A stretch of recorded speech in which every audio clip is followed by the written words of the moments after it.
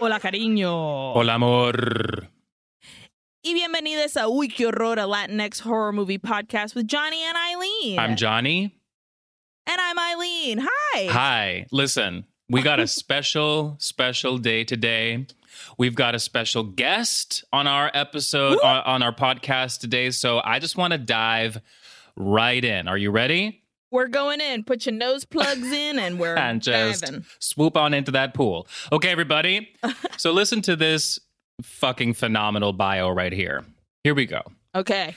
Adrian, or Ayden Castellanos, was born and raised in the Texas-Mexico border region known as the Rio Grande Valley, or Rio Grande Valley. Sharing Rio Grande, por favor, the Rio Grande Valley. Come on. Sharing scary stories was a big part of his upbringing, so he decided to share and replicate the feeling of connecting on a level of fear with Susto. From beginning to end, Susto is a one-person show. Ayden has been producing Susto since 2019 and was recently awarded a Gotham Variety Audio Honor Award presented by Wondery, which is a huge motherfucking big-ass deal. So please, big deal. Welcome to Uy, Qué Horror, Adrian or Ayden. We're so happy to have you here. Welcome. Either way, we're happy to have you. Welcome to the main stage. Hey, Google friends. Welcome. I love it. Thank you. Thank you so much for being here with us. Thank you for watching a fun Latinx horror movie for us. And we're super pumped to hang with you again because this is our second time hanging out. Make sure to go over to Susto podcast and listen to us guesting over there, talking scary stories, spooky jams, the whole Megillah. Thank you all so much for having me. Oh my God, absolutely, of course. But I feel like we fuck things up for you over there at Susto because literally I just read this line. Susto is a one-person show. But then Eileen and I come in and we're like, you know what? Not today. We want to make Not a today. new Project today. Today, we are all bringing in stories from home, show and tell. Listen to the episode, though, because we had so much fun, everybody. We had so much fun. It was very so, fun. so good. Yeah. Talking all about, healing mamas, spooky ghosts, not welcome in our spaces, just the best time ever. Haunted houses. Yes, all of the above. The whole jam. Well, we're so glad to have you here, and we hope that you're ready to jibba-jab with the two masters of jibba-jabbing, which are Johnny and us. I'm so ready. I have a question for you before we dive in, because this is a horror movie podcast. Ayden, do you have a favorite horror movie? It doesn't necessarily have to be Latinx, but if you have one that's just regular horror movie and a Latinx, you can do that too. But just anything that top of your head, what comes to mind?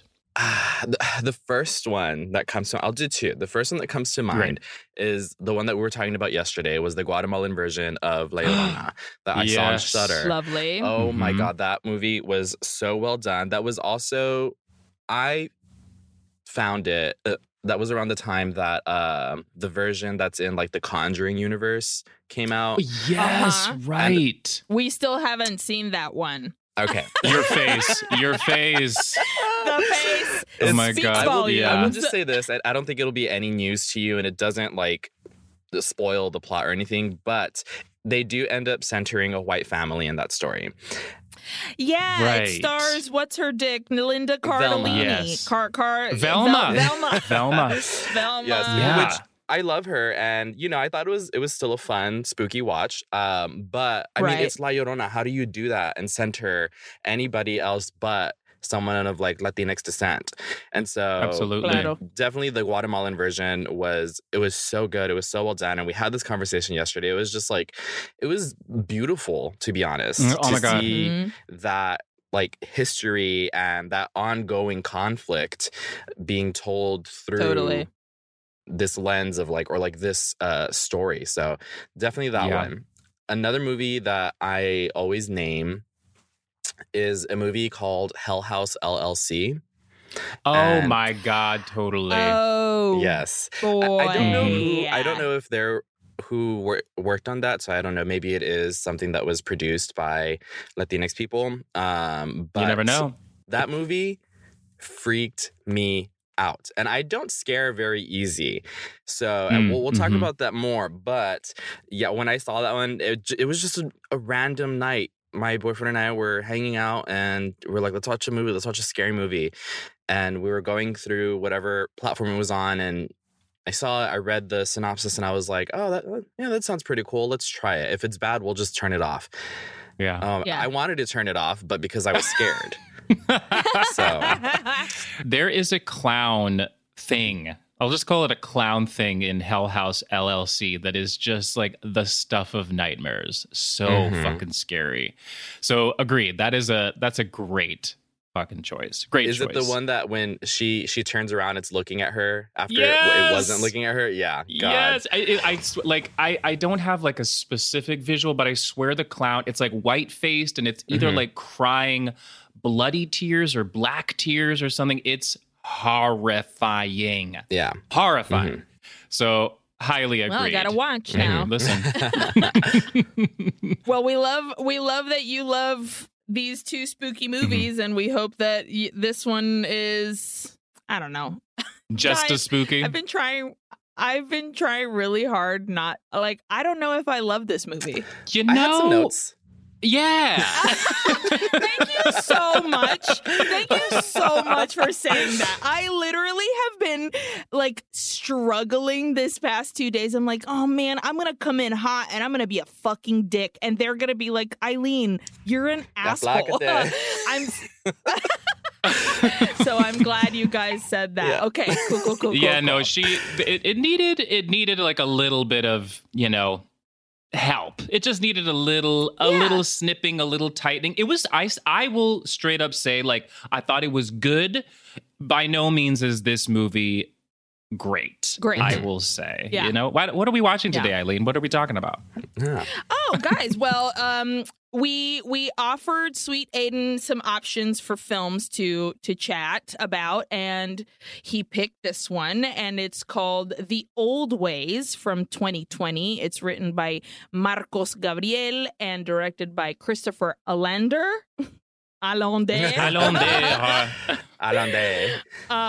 Yeah. So yeah, we'll chat about, it's on Netflix. I think it's a Netflix film. You know what? Let's just fucking dive in. Well, first of all, everybody, please remember to subscribe, rate, and review. Let's do some títulos de terror real quick. Yes. Ayden, we'd love to do, so this bit is Johnny and I, since we're both sharing the movie, we're both going to give an American film title and see what it was called in Latin America, because often the translation titles are hilarious, and we love to laugh. So, Johnny, which one was yours? Oh, God. Okay. I picked Poltergeist 2, The Other Side. Now, hilarious, because we already did Poltergeist the OG. Yes, we absolutely did, and get ready for it to sound basically exactly the same in Portuguese and in Spanish. Pero the reason I picked Poltergeist 2 is because I don't know if you remember this film, it's the one with that hideous old man, but there is a stronger, you're gonna die in there. Exactly. Pero there's a strong Native American influence, and there's a lot of ritual things happening. So that's why I was like, okay, rituals, sure. A very slight tie to The Old Ways, maybe, kinda. So it's clearly in English. The movie was called Poltergeist 2, The Other Side. In Portuguese, it was Poltergeist 2, O Outro Lado. Is that correct, Eileen? The Other Side. Correct. The Other Side. And in Spanish, it was Poltergeist 2, El Otro Lado, or Juegos Diabólicos 2, La Otra Dimensión. Oh. I like Eileen, that one. Yeah. I'll take it. What about you, Eileen? It's fine. Yeah. Well, mine, I was like, let's talk about demons and bodies. And I was like, I just watched Jennifer's Body. So what was Jennifer's Body in Latin America titled? So in our Spanish-speaking countries, it was called Diabólica Tentación, which is Oh, Very sexy. tentación. Wow. And in Brazil, they called it garota infernal, an infernal girl. I love that. So, hey. That's great. I'll take it. Pretty fun. Yeah. Okay. I have never seen Jennifer's Body, everybody. Forgive me. I'm so sorry. Seen it, Johnny? No. But someday I will sit my ass down and watch A Garota Infernal. Infernal. All right. Well, let's get on into the old ways and see what they are and what they have to offer us. And if our sweet, lovely guest, Ayden, if you could please read the synopsis for this film. All right, here we go. It says, a reporter visits her birthplace in Veracruz for a story about tribal culture, only to be kidnapped by locals who believe she's demonically possessed. Read our synopses every Always, time, because that was Send them to so me, like sultry and just like a reporter. Da-ba-da-da-da. Loved it. So good. And Yeah, these instead are of the these days of our two- lives. Oh man. Perfection. Instead of these two shrieking banshees, Yeah. they're like, That's us. Oh my That's God. us. Okay. All right, let's go. Great. Well, let's dive on in. Our film opens in Veracruz, Mexico. We hear chanting and see a woman lying on a cot with several people, I believe all women, all around her. At first, when I was watching this, I was like, oh, childbirth, because she's writhing and moving and doing all kinds of stuff. Pero the second I thought childbirth, una señora pops her head in and says, demonio. And I was like, Nope. oh, okay. Childbirth. You're right. You're right. Absolutely. Oh my God. Yes. Yes. And it sounded like these women were saying, vete Dios de la muerte. Vete Dios de la muerte. Vete Dios de la muerte. Entonces, mira, Dios de la muerte, andate a la mierda, okay? Vete. A scared little girl watches as this woman on the cot reaches out to her and she says, no tengas miedo. And the little girl says, no tengo miedo, mamá, soy fuerte. I do want to say also, I like that you pointed out that it was almost as if like, oh, is this a childbirth? There is, I did an episode about a legend. I think they're called the Cihuateteos. It's an indigenous kind of like god, warrior goddess creature. But basically, they say that going into childbirth, they would revere people who bore children as warriors because it was a battle for your life, and that and the people that didn't make it, that they died in the process of childbirth, then they became this entity, and it was like a spirit, because it transformed their soul into that of a warrior's. So, wow, that's so cool. Very interesting And wonderfully feminist too. Right? Love that. So. Wow.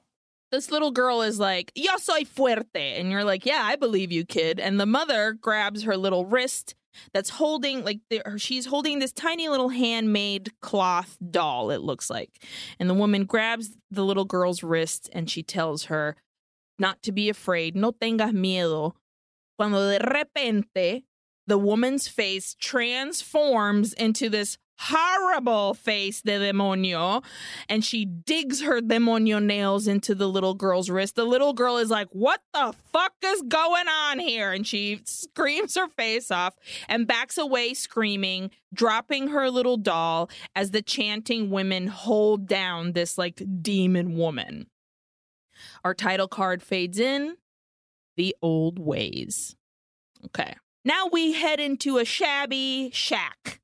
And we follow a person carrying a bucket down a dark hall towards a chain link fence, chained up room. Inside, someone sits on a cot with a burlap sack over their head, and they're chained as well. They're handcuffed and they're shackled in the feet, too. And the person with the sack on their head says, hello? Yo hablo inglés? And the man who comes in the room with the bucket starts lighting candles all around the room. And Sackhead says, I'm Christina Lopez. I'm an American reporter. Okay, immediately you're like, whenever I hear someone say, I'm an American reporter, I'm going to be like, they're going to be really annoying and demanding things and be like, take me out of here. I can get you killed in 2 seconds. I was immediately waiting for some sort of shittiness. Red flag. Mm-hmm. The man takes the sack off Christina's head and asks, ¿Por qué estabas en la boca? And Cristina tells him she was working on a story on a local tribe and cultures. And the man again, ¿Qué buscabas en la boca? And Cristina's like, research for this piece. Dude, like, I'm not the one that you want. Why am I here in chains? Why do I have a sack on my head? And she asks if this is about money. I can give you money.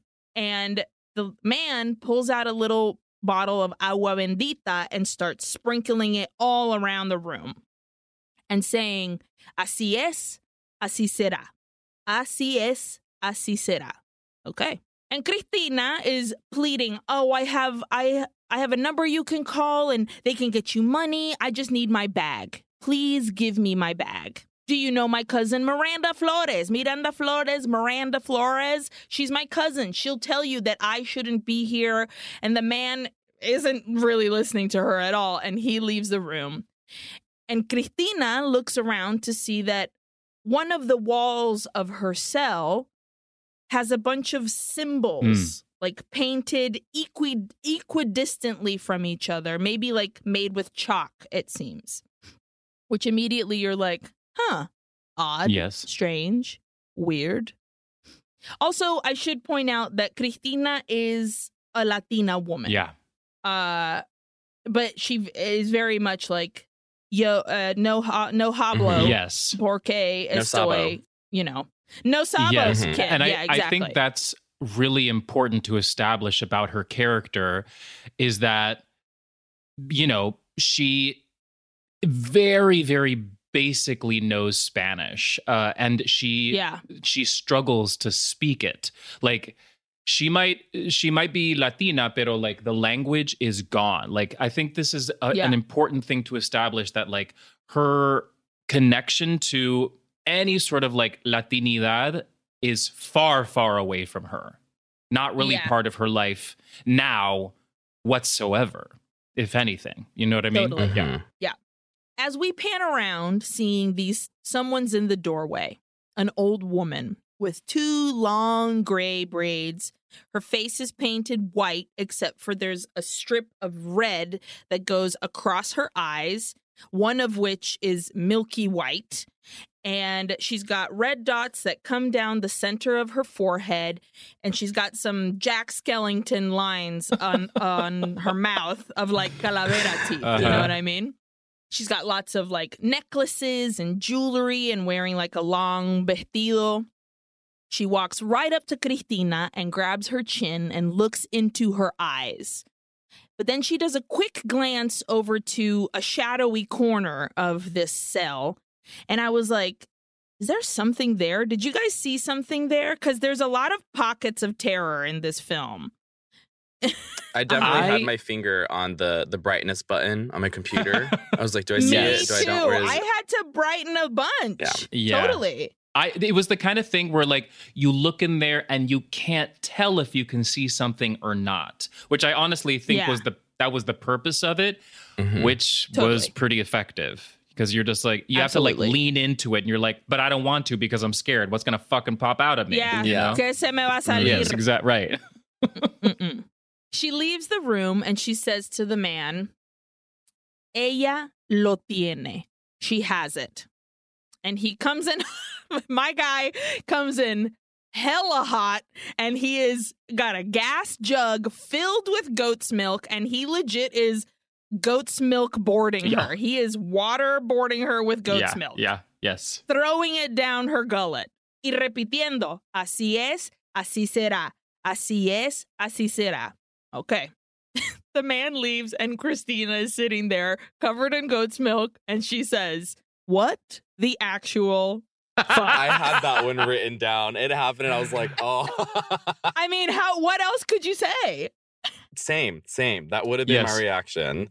Yes. Totally. I'm covered in goat's milk. I probably stink now. Will continue to stink. Ugh, guacala. Okay. It's later on, and Cristina is trying to smash the shackles of her feet with a big-ass rock. And when she's doing this, she gets a flashback of herself walking through a jungle, approaching a really big cave, like the mouth of a cave, which looks very mouthy because the stalactites or stalagmites. We will never know. Tell you. Mm-hmm. My dad is pissed somewhere because he knows all those terms. Whatever ones that come from the Pointy ceiling. Rocks. Pointy rocks. Yeah. Yes. So we're assuming, at least I assumed, that this is la boca, obviously, because it looks like a mouth. She goes inside with her flashlight and she shines it throughout the place, but particularly at one dark, like, entrance of a tunnel, it seems like. Another pocket of terror that we're looking into. And as she's panning the light around, she points it towards the ground of that entrance. And allá abajo, you can see these two shiny eyes. Did you guys see the shiny eyes? Yes! Get them out of here. And we also can hear a low, sinister laugh. Y de repente, some fucking The Descent motherfucker pops out of the fucking cave and Cristina wakes up. It was a nightmare? ? It's the morning and the man brings a bucket for Cristina to pee in, which is embarrassing. Oof. But also, someone has arrived and it's Miranda, Cristina's cousin, that she was like, please call my cousin Miranda Flores. So here she is. And Cristina tries to explain to her, mira, they have me, well, not mira because she doesn't speak Spanish, pero they have me by mistake. They can't understand me because I only speak English and they only speak Spanish. Like, what the fuck? But Miranda is like, they can't let you go. Like, we can't let you go. But also, girl, why did you go to La Boca? I told you not to go to La Boca. And Cristina's all like, well, that doesn't matter. My job is for me to go to places and jungles and caves that people tell me not to go to, and that's my job. And Miranda says, it's not a cave, it's a ruin, and I told you not to go. Wow. Which is like... Classic. This reminded me of, ¿cómo se llamaba la película del chupacabra that we did, Johnny? Indigenous that we hated. Indigenous that we hated. In that Was it's that the full same title vibe. or you hated it? No. Because I haven't seen it, I don't know. We hated it's just it. Called and it's Indigenous. called Indigenous. It's basically like a bunch of like college students from somewhere in the United States being like, we're going to go to Panama. And like the locals are like, please do not go to this one specific place that you're not supposed to go to. Don't go, don't go, don't go. Of course, these motherfuckers go. Typical Americans. Exactly. White Americans. Yes. This felt like that same vibe, but it was conflicting to me because I'm like, here's a Latina person and she's still like not paying attention. So I was like, the betrayal. How dare you? Listen to your people. Yes, it's such a good point. I think just because you are Latina, like in her sense, just because she is Latina, it doesn't automatically give you the right to this practice and much less to exploit it, because that's what she was going to do, right? And you need to approach it with respect. Listen, I'm a little bit of a bruja myself, so like you have to approach with respect. You have to. Nunca se sabe. You again, like the energies in the world, no matter who or what they are, like especially if you're going elsewhere, you're gonna need to do some research and find out what's cool and what's not. And it doesn't matter if, like, you're even from there. If I was going to Nicaragua and was like, a ver, cualquier lugar that has, like, some sort of spiritual, special, important stuff that I'm not allowed to go to, I wouldn't be like, well, I can do whatever I want because I'm Nicaraguan, bitch. Like, that's not exactly. Cool, bro. Especially after her cousin was telling her, do not. Correcto. Exactly. And just to add on to that, there are like little puzzle pieces thrown out throughout the movie that just like start to kind of fit into place. Like clearly there have been conversations had where like Cristina was speaking to Miranda being like, I'm coming to Mexico. I'm going to come do this. Clearly being told not to. But it's just like it all kind of comes together like this like puzzle piece, which honestly, there are things later on in the movie that I'm like, wait, what? What the fuck is this Agreed. part? So I'm really looking forward to be like, because there are some puzzle pieces like over there that I'm like, I don't know where this fits in. So I'm hoping that we can all just be like, that's where that goes. This is where this goes. Here's my hole.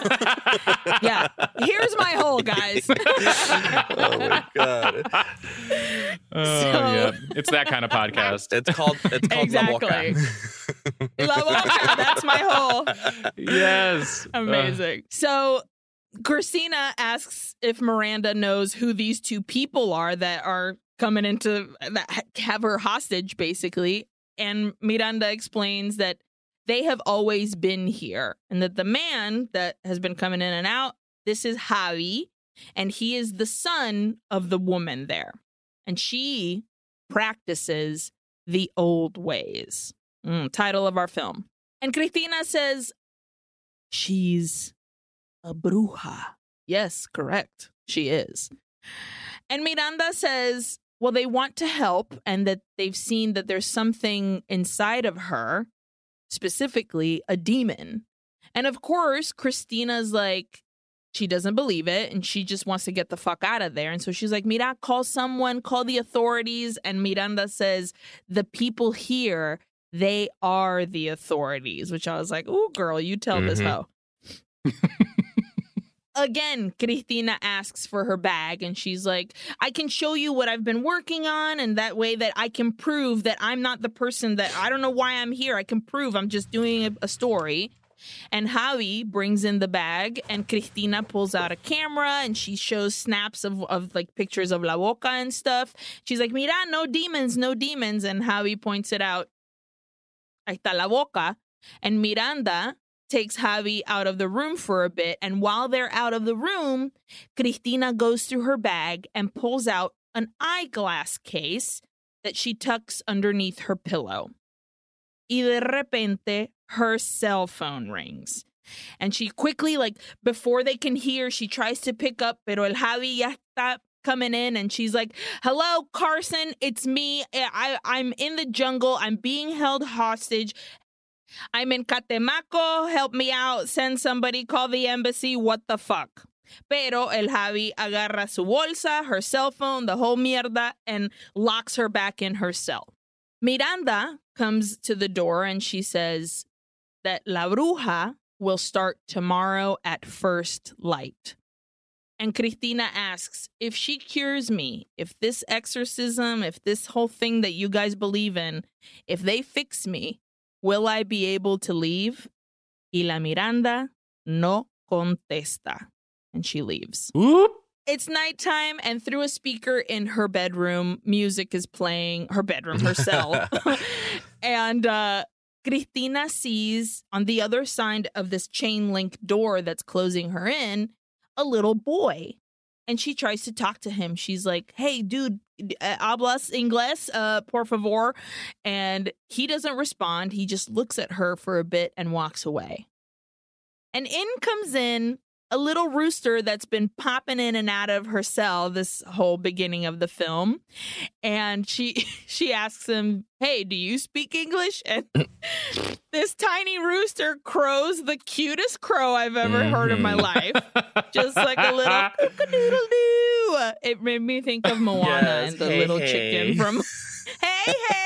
Oh my God. Love that movie. Even though it destroys me every time. And then Cristina reaches under her cot and she pulls out the glasses case that she had taken out from her bag earlier. And she unzips it. And inside are needles, a rubber band, and a Zippo lighter and a spoon. And I was very surprised by this. Was this surprising to you? Yes. Number one, how did she get the drugs there? Her whole kit. How did she even get it there? The kit and caboodle. Exactly. Shoved it up her la boca or what? I'll start the I'll plant the seed for the conversation now, which I want to talk about more later. But something I cover in a lot of my stories is that a lot of the time there's this trope of substance users that these things happen to them because they're substance users. And so as soon as I saw that, I was like, okay, here we go. I want to see how they handle this. How are they going to explore this facet of her and why they're saying that she's possessed? That's very true. There is a lot of like folklore creatures that are like, oh, if you're drunk in the night or if you're walking alone and you're drunk, what if you're a drunk and they like lure you and take you or eat your soul or whatever the hell. So that's where I didn't put two and two together. In my mind, I was like, oh, so now she's a heroin addict? Like how I was just surprised that this was like the twist that came into this film, which I think goes back to what Johnny was saying about these puzzle pieces that I'm like, oh, this is a one of those pieces that is literally like blank and all the chunks aside. And you're like, where does this go? You know what I mean? So she prepares herself of a drug. One drug, I don't know, please. heroin. One drug, please. And she starts melting it in her spoon, preparing the syringe, and we get a flashback. And she's in an office space, and she's packs a few of these heroin dime bags. I don't know, the little plastic bags filled with heroin, and she throws a few of those into her eyeglass case. And she looks at her little beta fish bowl that she has, and she puts a Post-it on it that says, "Don't let me die." And she goes to see her editor, Carson, who was the guy, I guess, that called her earlier. And he asks, "It's a place, isn't it, where you grew up? You never talk about it, which is why I'm concerned that you want to take this job." And he asks her, when was the last time you slept? And she's basically has to assure him, listen, I'm doing okay. Could I be better? Sure, but I'm all right, and I can make this work. Let me go take this job. And then we see that she is fully injecting this syringe in her toes. But so, you know, the drugs kick in and she falls back in her heroin stupor. Smash cut to her still in that same position, but it's the daytime, and now she's got red paint on her face and body, like on her cheekbones and on her stomach and on her arms. She's wearing her little bralette and underpants, and her arms are outstretched and tied. And la bruja está en el medio de la cosa. She is doing her brujería. Like, my girl was asleep while she was getting prepared, I guess. Yeah. La Miranda and Javi are also there, and Cristina starts panicking, and she's like, oh my God, it's happening now? What the hell? And Miranda's like, you gotta breathe, pump it, relax. And she says, they say that it came last night, and this will show them more. And Cristina's like, no, that's not what that wasn't it. Like, not wanting to say, I was injecting heroin in my toes, more like no, I was just feeling weird, whatever. Pero no. So La Bruja, she's like spreading like either paint or blood. I'm assuming it's blood, but she's painting like some bloody goop on Cristina's ribs. And she says, en estas ruinas hay muchos demonios. And this will show me its name. So this brujeria that she's doing is going to tell us the name of a specific demon. Vas a ver muchas cosas, maybe not now, but soon el demonio te va a aparecer. He's going to show up and show you his face, girl. And when you see it, you have to tell me, La Bruja, right away so I can stop it and not make it any stronger. And this whole time that La Bruja is explaining all this that's happening, Javi is in the background doing a palm leaf dance. He is spitting agua bendita everywhere. He is doing la brujeria. It's awesome. And Cristina asks, what happens if I don't see it? And La Bruja cackles softly and says, tú lo vas a ver. You're gonna see it. That's Don't scary. you worry. That was probably like my favorite line. Yeah.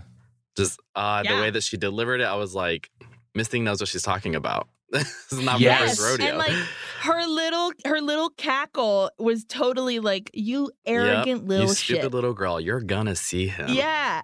Yeah, you think you're better than us? I don't think so. Anyways, so once they're done doing all that, Javi, Miranda, and La Bruja get up and they walk out. And Cristina's like, what the fuck? And Miranda turns around and says, this part you do alone.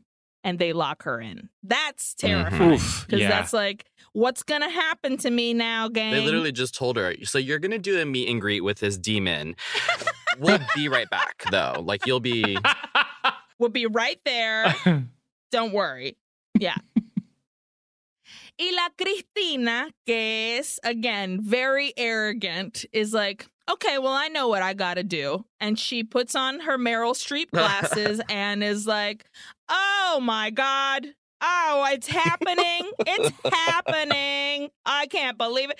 This demon? Look at this demon over here. I can't believe he's here. Oh, no. Just the worst performance. She said, this is spooky, and a little bit kooky. Done. Megalamooky. Totally. Pero de repente, en el medio of her performance, above her, so I don't think, I can't place anywhere in the U.S., but I know in Latin America, there are a lot of those bricks that are basically holy bricks that have like designs in them that you can like see through these bricks. Am I describing them correctly? So the top of this shack has those bricks that have holes in them for better circulation of airflow. Yeah. So through these bricks, a huge fucking snake appears and starts crawling down the wall. And Cristina's like, oh shit. And now for realsy, she's like, hey, there's a snake. There is a snake. Hey, everybody, help me out. There's a snake. And then del otro lado en la esquina sale another fucking snake. And they both crawl down the walls and are wrapping themselves around her arms and feet and shit like that. La culebra, they're coming up to her face cuando de repente entra el Javi and he grabs that snake with a fucking burlap sack and the other one.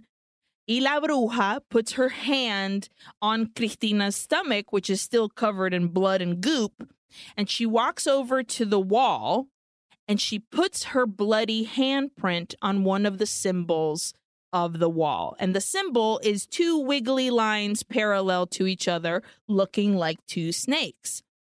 So I think we're meant to deduce from this that the symbols on the wall are going to be like the tests that she's going to have to go through to get rid of whatever demon is inside of her. I was going to ask if you all noticed that one of the snakes, I don't know if it was both eyes or just one eye of the snake, it had a milky eye. I didn't notice that. One of the snakes, but I couldn't ever see both eyes of that snake. But the other one, its eyes were just black. And the other snake, I saw it had a milky eye. Oh, I was like, Dina, I also have another question here because, like, after Cristina does her Meryl Streep performance, not quite because, it wasn't good. But she, like, hears something. And to me, it sounded like footsteps in the grass outside, which then becomes the snake. So it was almost like the demonio. I could be wrong, though. Yeah, like the demonio approaching and then like becoming a snake so it could come inside the room. I will say, like, I don't quite get the purpose of this. Like, I do see, like, it was a test, but like the milky eye, and I don't get it. I don't quite understand what the purpose of this was. Yeah, it's especially because when Javi comes in and just like snatches up these snakes, I was like, oh, so she's just supposed to withstand having snakes on her, and then that's one chunk of demon removed. Like, that doesn't seem that hard of a test. No, I was going to say, I thought that maybe they have some sort of like, what's the word? Like a Rosetta Stone, I guess. And they're like, okay, whatever combination of ways this thing presents itself, we can tell which demon it is. Sure, okay. Sure. So rather than like the symbols being tests, they're like, oh, we see snakes, we see this other thing. That must mean that the demon is so-and-so. That's what I was like thinking. that. Okay. Yeah. I like that too. Yeah. Okay, interesting. That makes sense. Let's see. I can't wait to see how this all plays out. So it's a little later and Cristina is all cleaned up and Miranda comes in to check in if she needs anything. And Cristina is pissed. She's like, why didn't you come help me when I was screaming? And Miranda is like, I am helping, dude. And Cristina very shittily, I will say, says, you believe them. You believe these two people. I thought, I did not like this line. It made me feel a certain way. I thought that you went to school in Mexico City. You should know things. And I was like, que perra. That pissed me off. Yes. Me too. I wrote down, this does not sit well with me. Yeah. Because I think a lot of the times when Johnny and I do these movies that are very spiritually based, we get particularly offended when people are dismissive of this kind of stuff. And again, it's the fact that she's Latina that makes me feel particularly mad. It's this sense of betrayal, like you've left your personhood behind because, I mean, we'll get to why, but like it feels shitty. It feels like betrayal. To kind of like go off of that, like in Latin America, what I've noticed is like a distancing from, indigenous ritual and an embrace of like Catholicism, more like colonized thought. You know what I mean? Sure. So this is Cristina saying this happens. Like that is a real thing. And I think that's why it's especially upsetting, because it's like, you're not even taking a moment to consider, to like just be respectful of these people and like what they think. I get it. This is all very scary and you're being held captive. I get it. But also like, I think that's why it hits so hard, because it's just like, these are very, like I disregard and I kind of throw away like my roots kind of thoughts. Yeah. You know what I mean? Yeah. Totally. Also, not to forget that she agreed to do it. Like they told, well, I mean, obviously she didn't agree. She is being held captive, but Miranda told her, like, this is going to happen. They're going to start working on it tomorrow. And then she was like, okay. So like, you can't pretend to go along with it and then be like, it actually happened. Like they told you, she told you. And, it could also just be like a fear reaction. Like the more that things start to happen, the more she's like, no, it's not real. I don't believe this. You know what I mean? Like that's true. That's a human reaction. So either way, get it together, fucking Cristina. Please. Either way, how fucking dare you? Incredibly These people rude. are giving you free room and goat's milk. Be appreciative. Free room and board in Veracruz, Mexico. Be grateful, bitch. And also, like, people pay for these limpias. They'll pay like good money for this. I would pay good money for this. Fucking anytime. Smack me in the face with cilantro and tell me I'm free. I like need it. Dude, totally. Oh my God. Please. So while she's like being a dick to her cousin, she tries to convince Miranda. Mira, can convince La Bruja and Javi that the brujeria is working so that I can get the fuck out of here. And Miranda's like, it's gonna show itself. Like, you need to just be ready. Like, it's gonna come. And she's like, I can't handle this. And she leaves. Which means it's time for more drugs. So boy. Cristina heads to the spoon again and she shoots up. And it seems to be the last little bit of heroin that she has, too. She like dumps the whole jam onto her spoon. And we get some visions. She's in La Boca. It's the bruja from the woman at the top that she was getting like exercised then. The demon face of said woman at the top. A bleeding heart appears in the ceiling. Was that a bleeding heart? That big like sack of like bloody something. It looked like a sack, but also a blood heart or something. But also, why from the ceiling? ¿Quién sabe? Eso no entendí tampoco. We also see that the door is opens for her cell. We see the outstretched hand of the woman and the cot. And Cristina is now on her own cot, trembling. She's got a white sheet over her, and she's like going through the fucking heroin motions. Cuando, fua, somebody pulls that white sheet right the fuck off of her. Yes. I just... Scared the shit out of me. Me too. Oh, my God. Yeah. And then not only that, but the door slams shut right after. So it's bang, bang. And you're like, hey, ¿qué está pasando? She sits up, and we hear a small gruñido coming from the side, like little squeaky, weird animal sound. And she looks over to the ground, and there's her white sheet, but it's lightly moving, and there seems to be blood spreading from the part that's like moving. And she goes and crawls over to it. She pulls the sheet away, and underneath, bloody, dying, disemboweled some sort, like it's a horrible sight, is our tiny hey friend, the rooster. No. You know what? The second I saw that rooster come on, I was like, oh, he's so cute and little. He's gonna die. Absolutely. I knew it. Yeah. How dare they? Yep. It's another day, and Miranda slams a bunch of books and notebooks in front of Cristina. I thought that you might want to know what's inside of you. And Cristina says, again, very arrogantly, you know I can't read this. Girl. And slam an English-Spanish dictionary right in her face. I was like, okay, girl. She says, since you're so educated, yeah, figure it out. So Cristina thumbs through one of the books with these writings and drawings. We see a person upside down with their arms outstretched like an upside down cross. In another page, we see somebody like barfing something up, like a long stream of something. In another page, there's a weird, creepy face drawn on and so forth. And Cristina starts to laugh to herself. And Miranda, in disbelief, is like, you still don't believe. Even after what happened to you, to your mother? And Cristina's like, starts to cry. And so I think here we're meant to be like, oh, that lady at the top. Mm-hmm. That little girl. Okay. And Cristina says, I don't know what's in my food, in my goat's milk.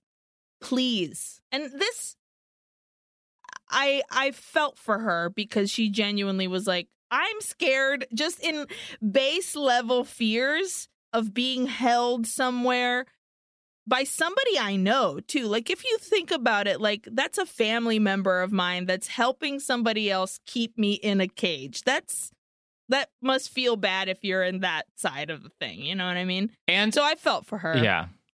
And to also add to that, there is the fear of being a drug addict and your drugs are running out. Yes. And like, you can't escape. So like, that means, honey, this is where you're going to be going through withdrawals. Withdrawals, whatever. This is where it's going to happen. Yeah. So hang on. Yeah, I felt like I noticed that the more that her drugs ran out, the more it seemed there was this feeling of like desperation that came over her. Or it just showed itself more and more.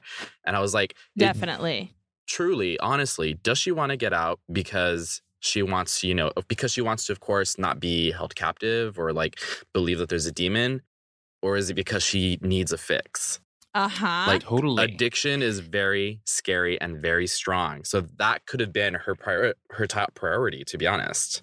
Another thing that I just want to point out really quickly is like something you mentioned before, Eileen, about how the woman, La Bruja and Javi were like, we know that it came last night, a few nights ago, when she shot up in her fucking toes or whatever, when she had the heroin thing. And in my mind, disagree if you will, let me know what y'all think, but like, the Bruja, like, that lady knows. So I think like she knows that La Cristina is shooting shit up. And so addiction and the demon to her are one and the same. So she's like, most likely it's like these at least, and I think that's the message of the movie here. That's what they're working toward, is like, at least for La Bruja, she's like, by ridding you of the demon, I will rid you of your addiction. That's like they're the same fucking thing, right? Totally. I think that's like the message we're being given here. I'm gonna tack on really quick before we move on from that. I did have that written down also. Is this demon a demon of addiction? Is it manifesting itself in her life as addiction? Is the addiction leaving her basically like spiritually susceptible? Because that's also something that I've believed growing up. Like when we consume any kind of like mind-altering substance, I believe that it does kind of leave you to a certain degree, depending on like how messed up you are. It can leave you vulnerable to other entities and other energies. Absolutely. Ooh, that makes a lot of sense. It goes very much hand in hand in that like her weaknesses are allowing darkness to enter with more ease. So Cristina, still trying to convince Miranda, is like, please, how much money can I give you just to make one fucking phone call? And Miranda gets a little offended. She's like, I'm not doing this for money, dude. I'm not doing it for money. And she gets up to leave. But Cristina grabs her by the wrist real tight, just like her mom at the beginning, saying, I won't make it. And I think that's the drugs going in. And when Miranda pries her hand off of her wrist, she's left like a mark, some fucking nails in there. Yeah. And Miranda says, this isn't you. It's what inside you. It's what's inside you. It fears that you will let it go. So Cristina finally gives in a bit. And she says, okay, what's the demon that this bruja is like? What can she see that I can't? And Miranda says, I marked the page in the little red book for you. Cool. So it's later on and Cristina is doing some research. Okay, good. Let's fucking get to this, girl. And it's by candlelight and she's thumbing through this red book. And she gets to a page with a drawing of a long-armed creature called Posteki. One by one, all around her, the candles in the room start to blow out. Pero there's one corner, the corner that the bruja was looking at earlier in the film, that is particularly dark. Pocket of terror. She grabs her Zippo, she flips it a light, and she starts walking over to the dark corner. She's almost there when her foot chain stops her, which kind of made me jump. Yes. I was like, oh, what the fuck was that? Yes.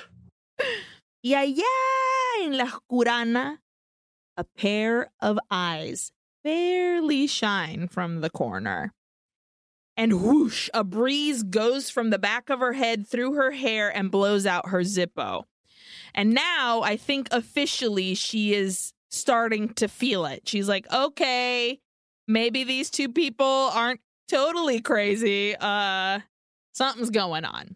Quick observation here. The eyes to me in this is where I was like, oh, I see them. I see it. Mm-hmm. They looked kind of snake-like, serpent-like to me.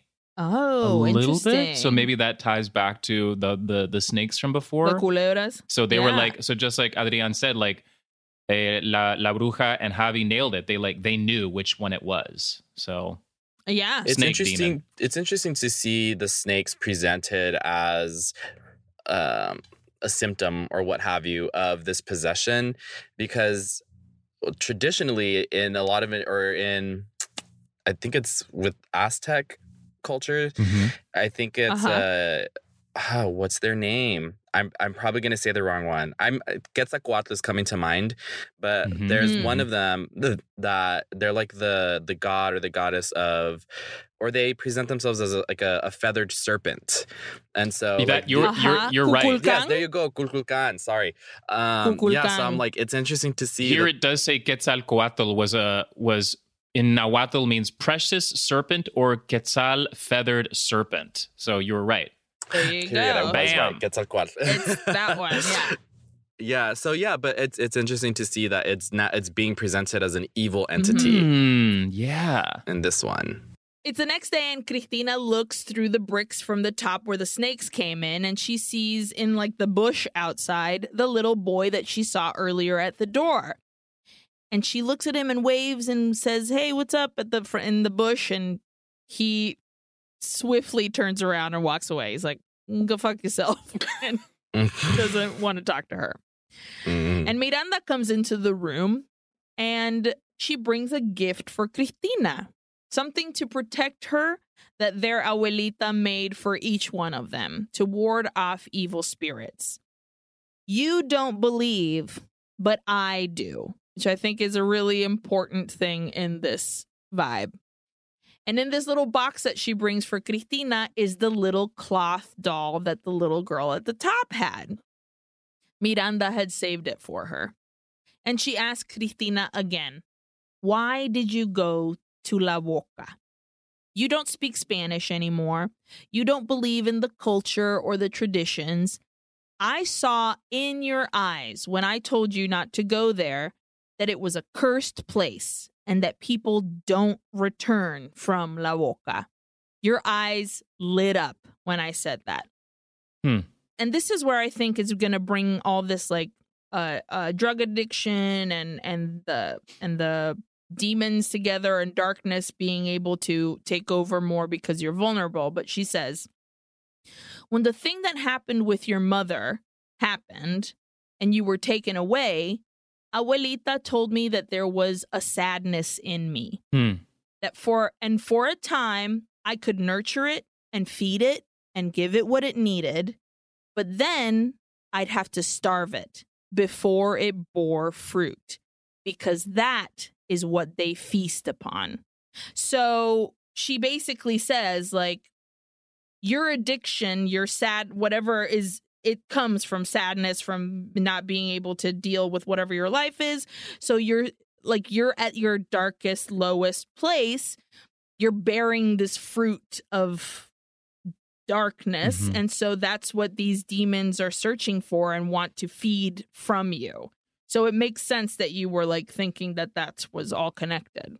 And I mean, I think you've established by now, Eileen, that like the little girl from the beginning is Cristina. And so that is where this sadness was born, in the presence of something demonic. Yeah. You know?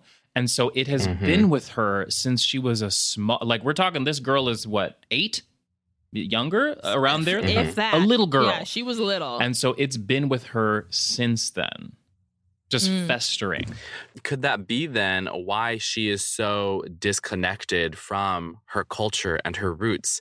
Because demons also, they prey on that, on your isolation. Yeah, sure. And so since her childhood, it's been working to separate her from her community, the people that would have her back, to leave her isolated for this moment. Totally. Definitely. Oh my gosh. Absolutely. Yeah. Wow, guys, we're really smart. We're so smart. So Miranda says to Cristina, "We found you before it could consume you." And Cristina asks, "How did they find me?" Pero before Miranda can answer, she looks down at Cristina's hands, and she is squeezing the living shit out of that little protective doll that Miranda gave to her. And she's like, whoa, she like lets go. She's surprised herself that she's squeezing it so hard. And Javi comes in with a glass of goat milk, and it's time for the next brujeria session. Javi straps Cristina down on the cot. La bruja swings a little incense burner, repeating, "Saca los demonios de aquí, incenso bendito. Saca los demonios de aquí, incenso bendito." And Miranda tells Cristina, this is a psychic surgery, which sounds intense. La bruja waves her hands over Cristina's body. "Demonio, sal de aquí. Esta no es tu casa. Este no es tu hogar." And she lifts Cristina's shirt and starts like digging into her abdomen and pulling at something. So she pulls out of Cristina, La Bruja pulls out of Cristina something that looks like a fucking black egg. It's un huevo. And she slices that thing open and it just like pours out coagulated blood, which is disgusting. Yes. And she reaches into that coagulated blood and scoops something out of it, and she puts it in a little cup and gives it a rinse. And then in her hand, in her palm, we see, and this is my question to y'all. I'm going to say the things I wrote, and then you can tell me what you thought it was. Teeth? Beaks? Something like teeth with eyes? They had little jewels, it seemed like, on them, like little ojitos, but they were also teeth, but they were so long and pointy that I'm like, are they beak? I couldn't, what the hell is that? I thought teeth initially, like right away, but also because I've heard stories of people doing these kinds of rituals and trying to expel demons or entities where the afflicted ends up purging a bunch of different things. I've heard stories, firsthand accounts of people saying they saw this person puking up leeches, that they pulled a snake out of them. And so like seeing, or like teeth, like stuff like that. So in seeing this, I was like, that's teeth. Yeah. It did look like that, or it was her twin. She had a twin that she consumed in the womb. In my lamp, the doctor found a spinal column and teeth. Yes. It was my twin. Malignant. It's also malignant. Teratoma. Johnny, what did you think? Did you think it was anything besides teeth with eyes or jewels or? I also was like, beaks, little bird heads with eyes, algo así, pero I'm pretty certain that these are jeweled teeth. You're right, because a little later. Pero, mira, sorry, that's not it. Because La Bruja says, tenemos que hacer algo más profundo. Puta. Girl, we're going in deep. We're going deeper. And she shoves her whole goddamn hand inside of Cristina and just starts pulling out una culebra. A worm, a tail. It was some sort of like long, horrible thing. And she is pulling, like the force in which she's pulling this with, so much so that she's like, Javi, vení para acá. I need you to help me pull this thing out. And they can't even do it. Nope. It slides right back into her body. Cristina is yelling, screaming, freaking out. Miranda, help me. Holy shit. It is so nasty, that thing. Ew. The fact that it slithered back into her body, where? Where did it go? No. Where did it go? That's horrifying. Ugh. Pero finally, we crossfade to what looked like the teeth that she pulled out of this egg in like a mouth form, which then transforms into the mouth-shaped symbol on the wall with the bloody handprint. We've done it. Ritual completed. Okay. Cristina vomits in a bucket and Miranda comes in. Miranda feels bad. She's like, this sucks.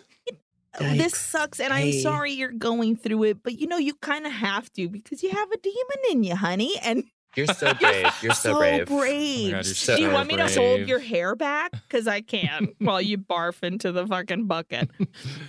So Miranda feels bad, and Cristina definitely blames her for it. And she was like, it was you. No one else would have found me at La Boca. And we see a very quick flash of Cristina lying unconscious on the ground of La Boca.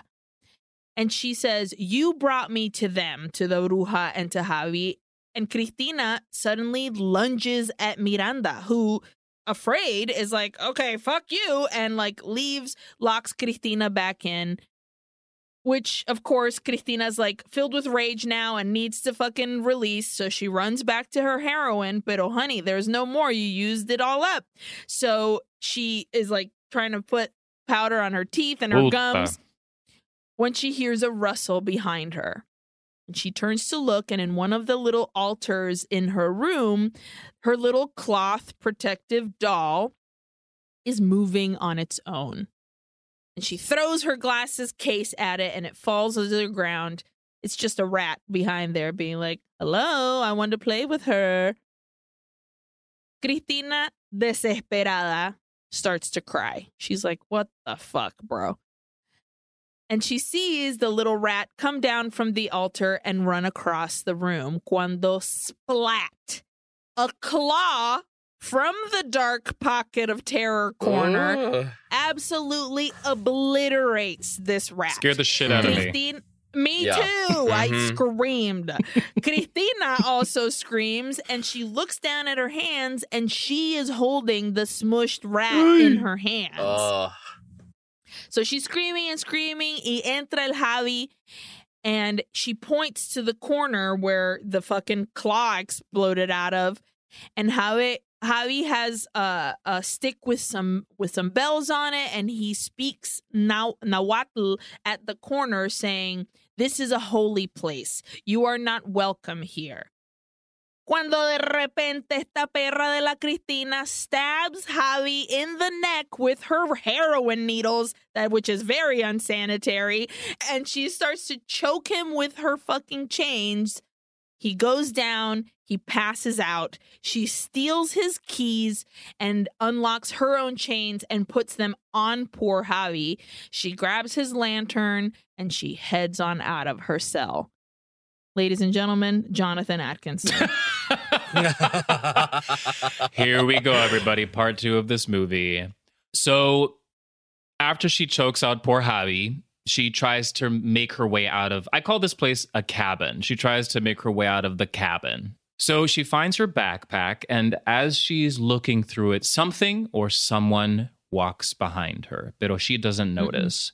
She finds her cell phone. It seems to be working. Great. So she rushes to the door. She opens the door. She's about to run outside, but when she tries to run out of the cabin, bam, she seems to like hit or is being held back by like an invisible barrier, a force field, if you will. Yeah. And she even like reaches her hand out and touches it. And you see like wah, wah, wah, wah, wah, wah, like force field energy kind of shit. Wah, wah, wah, wah. And on the floor at the door frame, she notices what looks, at least to me, it looked like a lot. Well, that's interesting. Usually it's salt, but it looked very fine to me. It looked like ash to me for some reason. Oh, can I give my professional opinion? Oh my God, please! It's why we have you here as Uike Horror's resident bruja. We love it. I think that it's cascaras, eggshells. Oh, so in can the you practice, give us a reason? Yes, give us so the in why. the practice, especially with, I know this with Mexican brujeria, cascaras are usually used for barriers, for protection. You can infuse; they're very easy to infuse with other herbs, spices, what have you, or oils. I'm not like a professional witch, so I'm not exactly sure, but I think what I remember is that, you know, there's this idea of like it's a chicken egg, and you know, with eggs typically sprouts life, and so there's this like energy that is infused into the cascara, and so you can grind it up, and it's a polvo, it's a powder. And so when I saw it at first, I was like, oh, salt, because that's the answer to everyone's demons in a movie that we see. But then I was like, oh, that's really fine. And I was like, oh no, but this bruja's she's Mexican. So I was like, that's gotta be cascaras. Wow. Interesting. And there is so much of like limpia stuff we've talked about in the past with eggs and their meaning with brujeria. So that makes a lot of sense. That's very cool. I'm going to say that that's what that is. And also, I didn't mention it in my notes, but just a little bit later in this movie, you do see Javi with his, like, what do you call it? Mortar pestle? Cosita? Mortar and pestle, like crushing up. Oh, molcajete, sí. Exactly, like crushing up what could be shells with a bunch of different herbs. So absolutely, that's what this is right here. Totally. So this, polvo de huevo, basically of shells, de cáscaras, thank you, is polvo de huevo. Polvo de huevo. Sprinkle it on your breakfast, everybody. Oh my God. This is the force field. She cannot pass this. Yeah. And also, when she touches this, it seems to trigger like a reaction. She starts to gag and she begins to barf a long strand of thick, goopy, dark hair, which like she's vomiting it, but she has to like pull it out of her throat. It is so nasty. Guacatela. Y de repente, but which we saw in the Notebook. Exactly. When she opened. It was that guy barfing something out. It was the hair. It was horrible, but also I couldn't help. In the back of my head, I could hear it. Totally. That's a party trick. It really is. Oh my God. Look how much goopy hair I can pull out of my throat. Drinks down. I'm about to pull out. Because there was so much. Yeah. So much. I was like, oh, she's going to pull a little, like, a hairball. No, it was just inches, kept the going. full thing. Inches. Bundles. Bundolina. Que asco.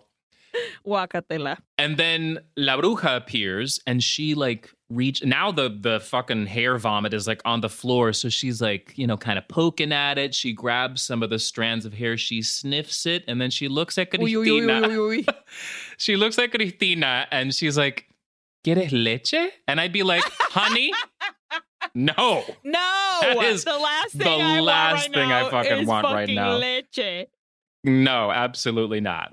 Pero Guacala. We cut to the kitchen table, and now I'm gonna say Cristina believes. Like, this is it. She believes. Like, I mean, how can you not? How? You've pulled out a full person, like teeth from your body. A full head of hair has fallen out of your face, bro. Yeah, like, you can't leave this space. Like, there's a force field keeping you in here because you are demonically possessed. I love that because that's exactly what it was. Yeah, totally. So Cristina says, "It's still inside of me, isn't it?" And then she says, "Ayúdame." Just then, Javi comes in, and, they just had a pretty shitty scuffle, El Javi, La Cristina. And so the bruja whispers to him, I loved this. She says, Donde hay perdón, hay paz. Where there is forgiveness, there is peace. And just like very gently to him, so sweet. And this is her son. This is La Bruja's son. And I love that. I thought it was so gentle and beautiful. This is why I can't be a professional witch, because I'm like, then I won't be at peace. Then I won't be at peace because I'm fucking her up. Yeah, absolutely. Yeah, I'm a fight. It's on. It is on. Pero El Javi, he calmly sits down with Cristina. Listens to his mom. Yeah, he's like, okay, mom. And here, Cristina discovers that Javi can understand her. He speaks English. So he pulls out a box of dominoes and they begin a game. And he tells Cristina, I keep wanting to say ex-Tina because I wrote it down like Christina Aguilera does just to like save space. So he tells ex-Tina, of course, that his father gonna get dirty. Oh my Happy God! You 20th anniversary, the gay out of me, right? It jumped out. Happy 20th anniversary to the Stripped album, by the way. That will always be my jam. All right. So El Javi is like, he tells Cristina his father died when he was 16. Something went wrong with an exorcism and it found his father. And his mother, La Bruja, couldn't get the demon out. So his father went to the river, swallowed stones, and was gone. Puta, that is horrible. Yeah. And the amount of stones you have to swallow to hold yourself down, that's a lot, dude. Yeah. That alone, I think, would fucking kill you. Just swallowing stones? Yes, absolutely. Absolutely. Jeez. So Cristina asks, well, what happens when your mom is gone? Will you take over? And he says, not my path. The old ways die with her. Okay. And then Cristina says, well, my mom was very sick and we didn't have money for her medicine, but somehow we got a healer but it didn't work. So I was put into foster care, which again, another just little piece of the puzzle. Yeah, where that's tough. That's a tough life. La mamá se muere, and then she's put into foster care. It kind of explains why she would have such hesitance toward accepting a healer. You know what I mean? Because she's you failed me before. You took my mother away from me. So, I think a pivotal plot device thing in there for our film. Yeah. For sure. I want to jump in and talk about how I think so. Like I said, I practice a bit. I have friends that are very practiced. They're very experienced. And, but I don't know if it's a modern brujita kind of thing where we still believe in or we believe in the incorporation of medicine, of traditional, go see a doctor with the practice.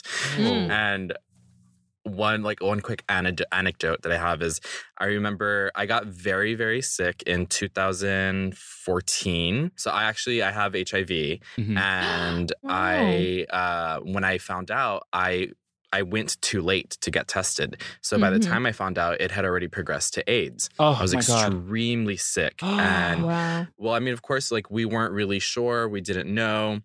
And before we went to the hospital, before I collapsed at home and my mom drove me to the hospital. Oh my God. Before that. Wow. Sorry to drop the bombshell. No, please. My goodness. But thank you for sharing with us. Yeah. We appreciate it. My mom and we actually went to the bruja that lived on the other side of our block. And we were I'm very sick. He's very sick. We need help. What can we do?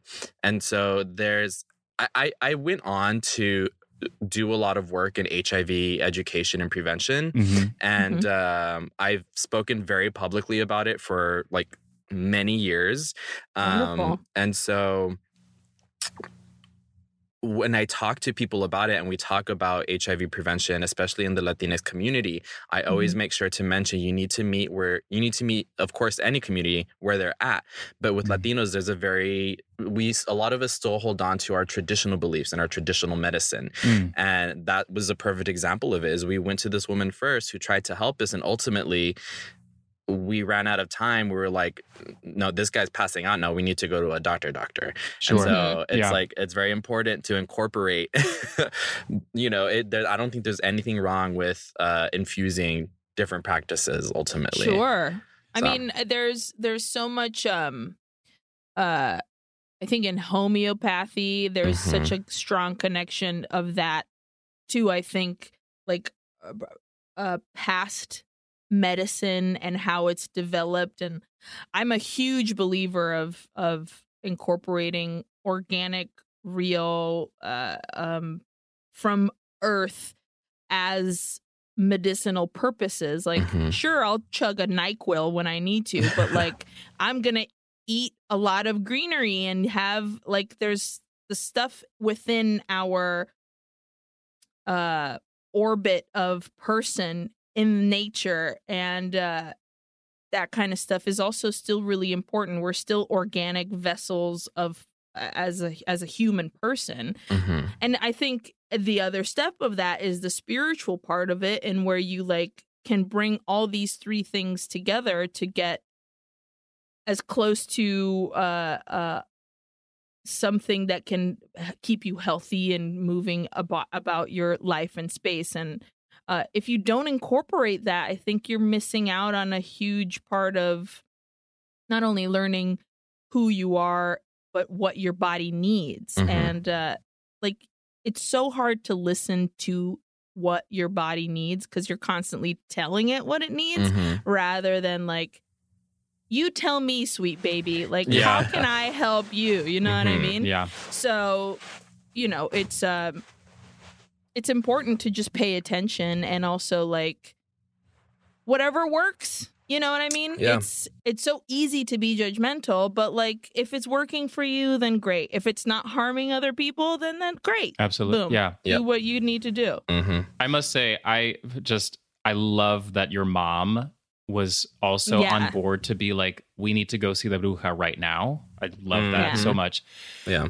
If you don't mind me asking, and you clearly don't have to share if you don't want to, but do you still continue, like you specifically said, you go to the doctor, pero do you use like more like, I guess like brujeria rituals or any medicinal things to also keep you healthy?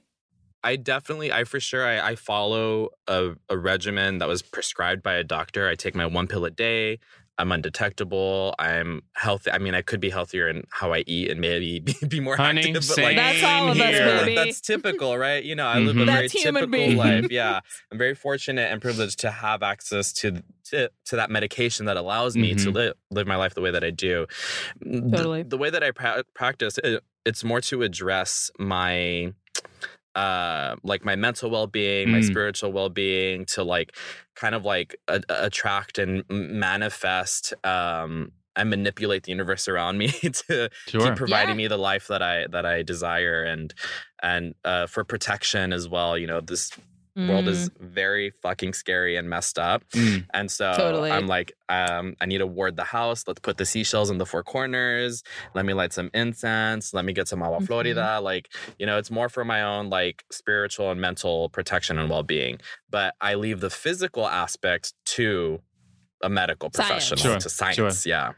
I love that so much. We all need to acknowledge science. It's out there. It's real. Yes. We need to listen to it. Our world is falling apart. I mean, it helps us, keeps us healthy. And I just, one last thing to add on to that. Again, thank you so much for sharing that. But I love just like, I feel like reconnecting to, I will use brujeria for like a lack of a better word, but I will use that word also specifically because I feel like a lot of people would put a negative connotation to that word, which I don't think it deserves. But I love deepening the connection to that, because I think that takes us even deeper than like Latinidad, if you will. And it's like, that is like going into like shit that was here before we were all fucking colonized, like getting like more into that, which I just love so much. And I think it's the kind of thing we were mentioning before, where it's like, we need to do it respectfully because we are so removed from it. But I love that exploration, and I find that is happening a lot more now. And I'm just like, yes, do it respectfully. Let's go. Love that. Yeah. Yes. You could say it brings us back to the old ways. Hey! Name of our film. And speaking of the old ways, let's continue to talk about this movie. So we cut to Cristina like cleaning her room, and just by the way, now the door is open. No more locks, none of that. The door is open. So she puts the little doll into its nook. She throws her drug kit away, which is a big step. And she begins to read through the books that were given to her using the Spanish-English dictionary. So she sees like this figure of what she calls the broken man. And she was like, oh, that's what's on the wall over there, the broken man. La Bruja drew that on the wall, or painted that on the wall. And also in this like ritual book, she finds a drawing of Posteki, the death god of broken things, which fills you with darkness and feeds on pain. Uy.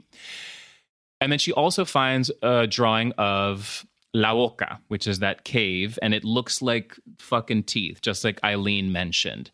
And by the drawing, it says, broken souls returning to be consumed.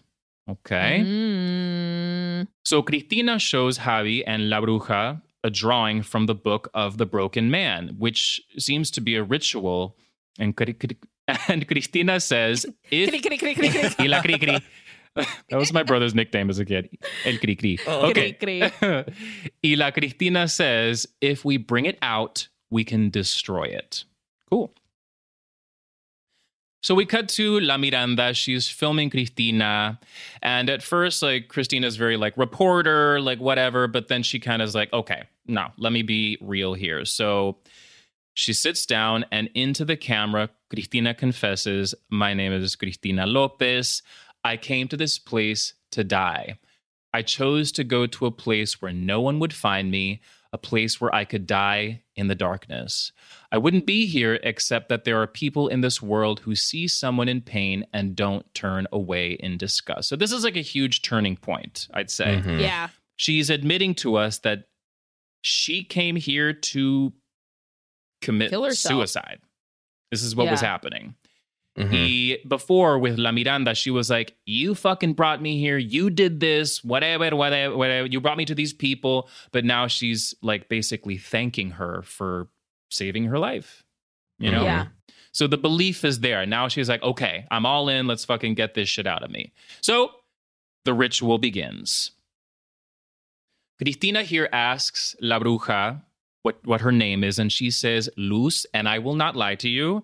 I teared up a little bit because my mom's name is Marta Luz, and I was like, Mom, oh my God. So her name is Luz. Your witchy mom. My witchy too. mom. I love, like, right now, sweet. like, my heart is tingling. I'm just like, oh my God, Luz. Okay, But also it's a very tender, quiet moment between these two women where she's like, for the first time or in a while, Christina is in a fucking shitty asshole. And she's like, by the way, thank you. Yes. And what's your name? And La Bruja has this, she's her grandma. She's the matriarch. She is the protector. And she's gentle and sweet with her, which is it's a lovely moment between the two of them. Yeah, and it's like, it's not like butting heads anymore. It's like, okay, let's do this. We're like, welcome yes. now. Yeah. So El Javi plays some tribal music recordings. Luz dips her fingers in like a little pot of burning ash, and she puts this burning ash on Cristina's throat, which seems to like burn. It hurts her. Burn.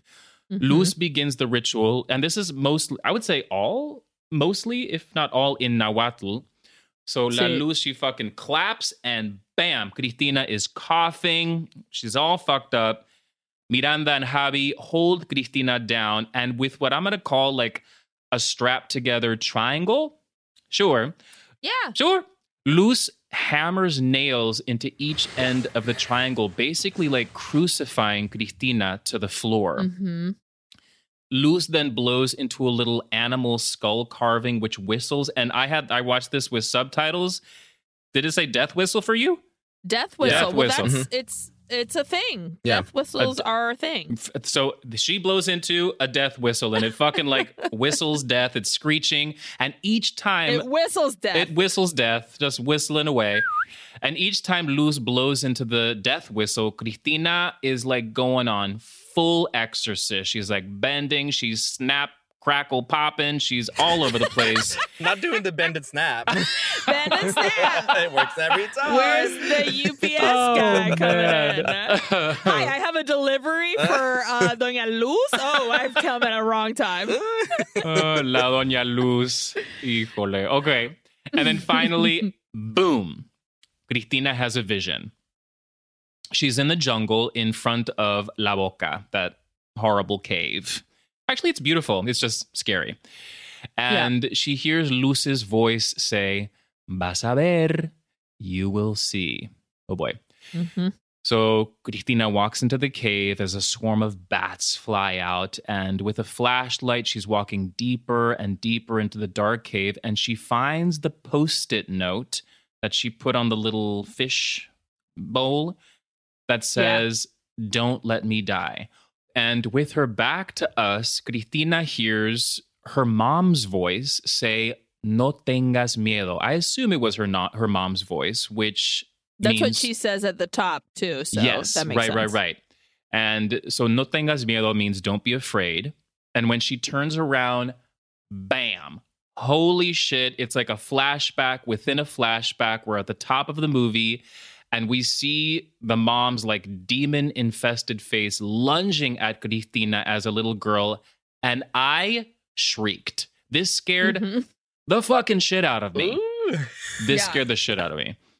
Totally. So same. We're at the top of the movie. The mom scratches little Cristina's arm, and little Cristina drops that doll that we saw, just like at the top of the movie. Her protector. Mm-hmm. The protective doll. Another reason why she probably got enveloped by a demon. Yeah, lost the protection. And outside this little hut where, this exorcism is happening and La Mama is all demon-possessed, we see that little boy watching from the outside what's going on in there. But then we're back in the cave in La Boca in this first vision within a vision, and Cristina sees the little boy in the cave. So she follows him. And then deeper in the cave, she finds herself either dead or passed out and close to death on the cave floor. She turns around, and then the demon pops out at her, attacks her, scratching her face. And then finally she wakes up in real time. Like, we're back in real time.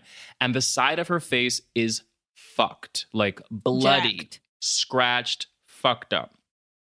One giant scratch right down the middle of the eye. Mm-hmm. Awful. And so which means that vision was visiony enough and real enough to hurt her. Yeah. So that demon came out and lunged and attacked and fucked her eyeball. Yeah. It's very Nightmare on Elm Street, where it's like what happens in the vision, what happens in the dream world happens in real life, Right. And so Cristina's like freaking out. She's covering her bloody face, her bloody eye, and she says, I saw it. And then she also mentions that she saw the boy. But everybody's like, "Okay, like, what's she talking about? The boy?" And then there's like a low hissing noise, and Cristina looks toward the door of her room, and at the door we see this little boy.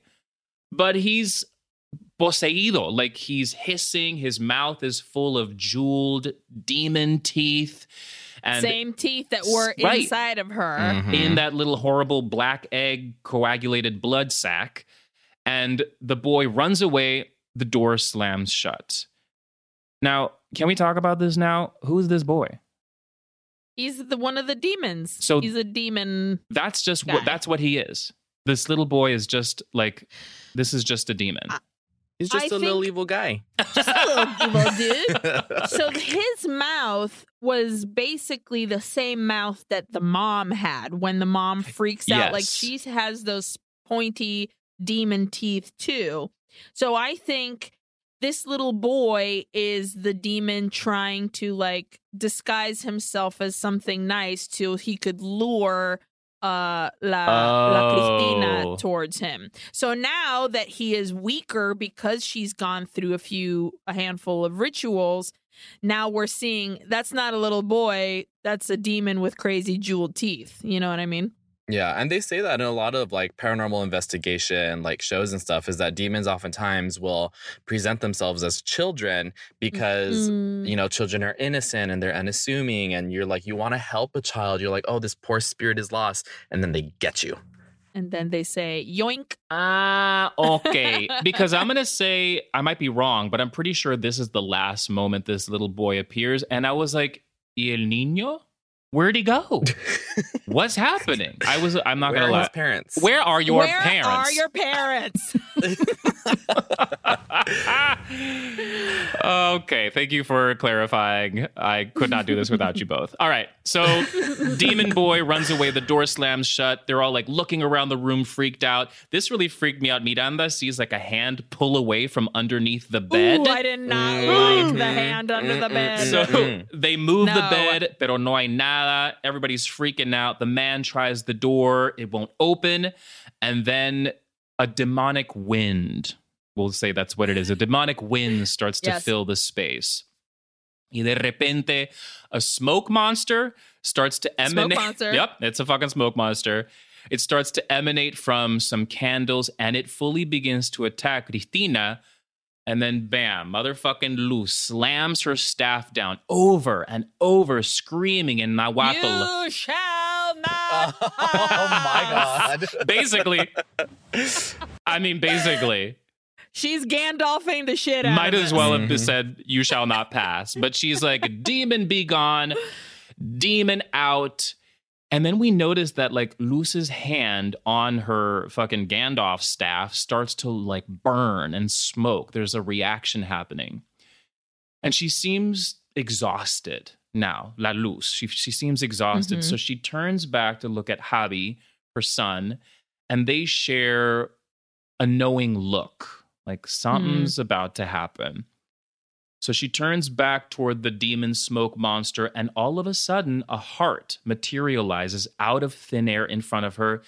Y La Luz, she fucking reaches out, she grabs it, and she screams in Nahuatl, with this last bit of strength, with this faith, I cast you out, and boom, there's an explosion. And we get this really cool aerial shot of the cabin in the jungle.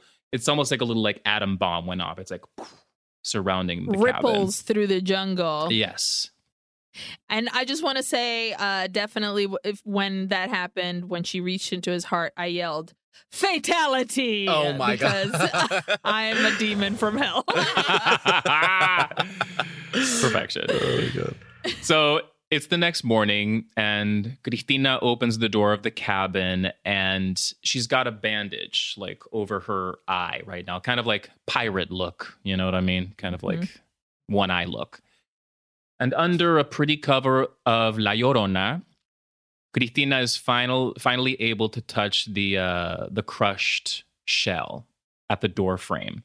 So it seems Polvo de huevo. El polvo de huevo.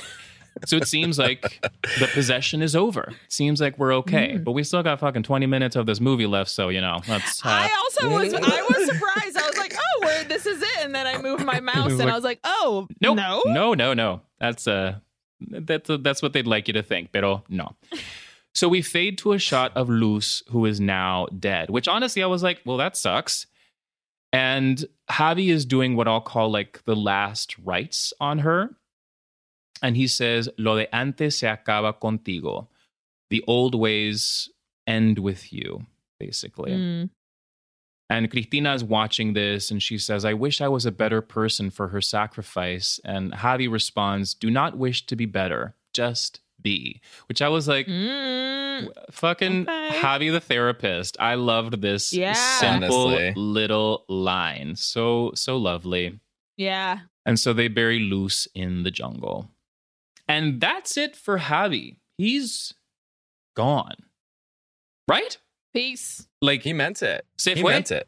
That's it. He's like, he not my said, path. It's not my path. I'm he out. said, I'm here to help my mom until she's done, and then I'm outie. You're so right. I was just like, ¿y el Javi dónde está? No, se fue. What do we think he went on to do? I think he opened a bed and breakfast. Absolutely. Out here in this gorgeous jungle, for sure. So much goat's milk. He's totally has artisanal either that goat or cheese. Yes, he's making either goat cheese or he's got or both, an Airbnb or a bed and breakfast that he sells on goat cheese on the side. And they do goat yoga. Of course. Oh my God. Because where are you going to get the goat's milk from? Let's go. Americans come flocking. Yeah. All the soaps have goat's Javi's milk in them. So hydrating. Everything. So good for the skin. Except for that one goat. His name is Black Phillip. He's weird. Yeah. He's got to be kept away from the rest of the goats. Watch out for him. He keeps talking to us. I don't like what he's got to say. Dost thou like the taste of butter? We're in the kitchen, and Cristina and Miranda are having a talk. And Miranda is very like delicately trying to get Cristina to stay. She's like, maybe this is where you belong. You know, could be, maybe.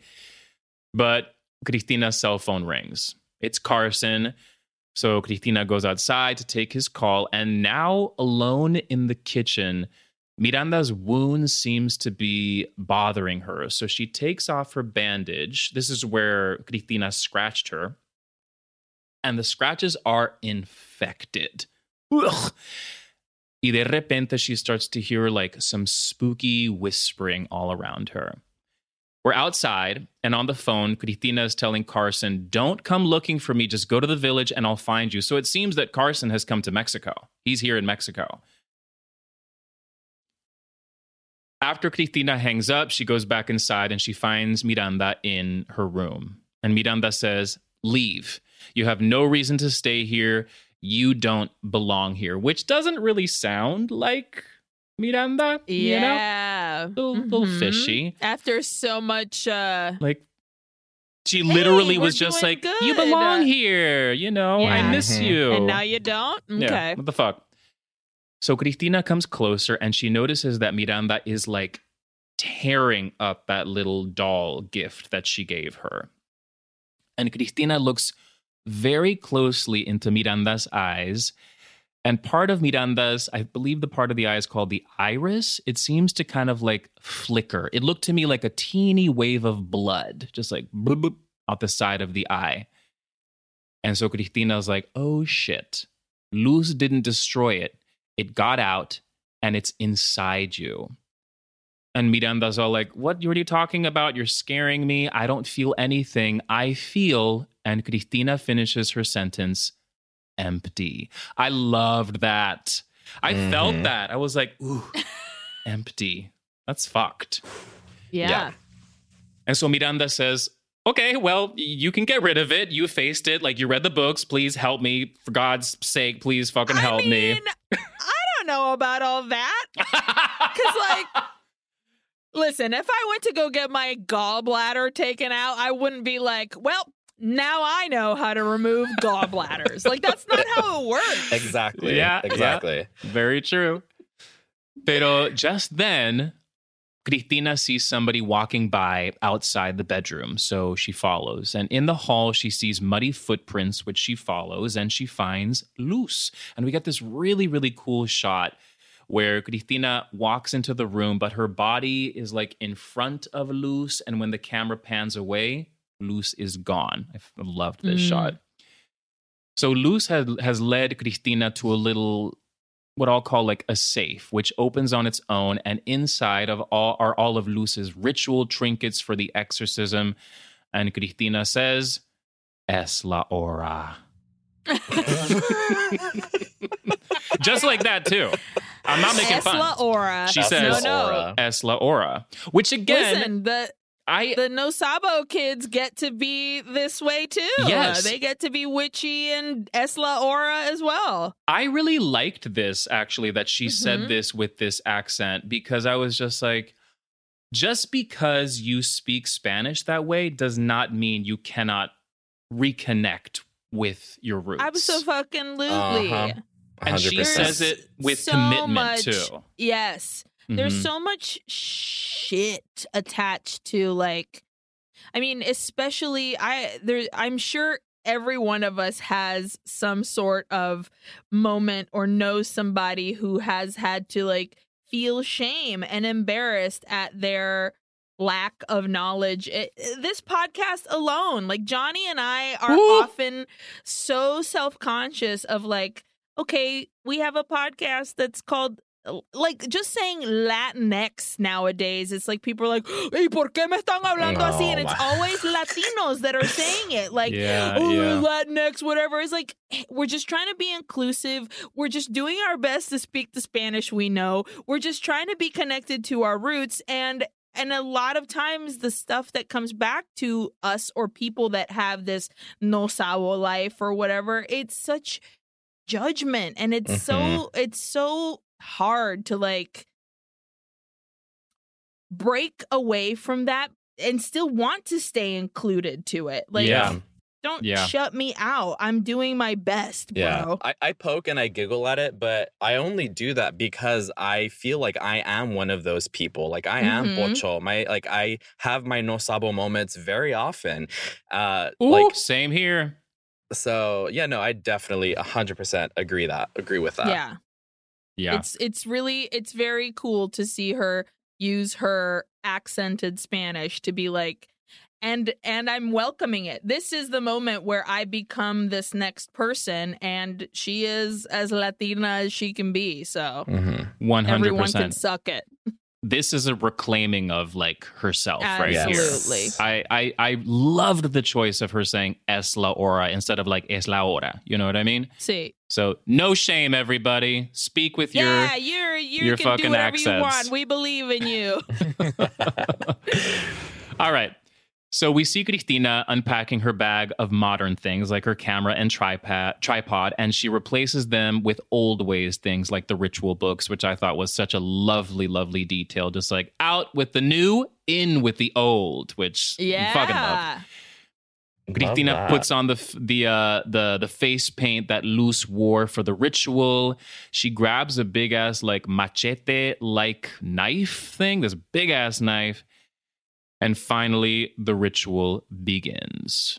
We're in Cristina's room, and just like Luz did, Cristina reaches her fingers into a little pot of burning ash, and just like Luz, she reaches out to touch it to Miranda's neck, and as soon as she touches it to Miranda's neck, Miranda's freaking out, and she fully attacks Cristina.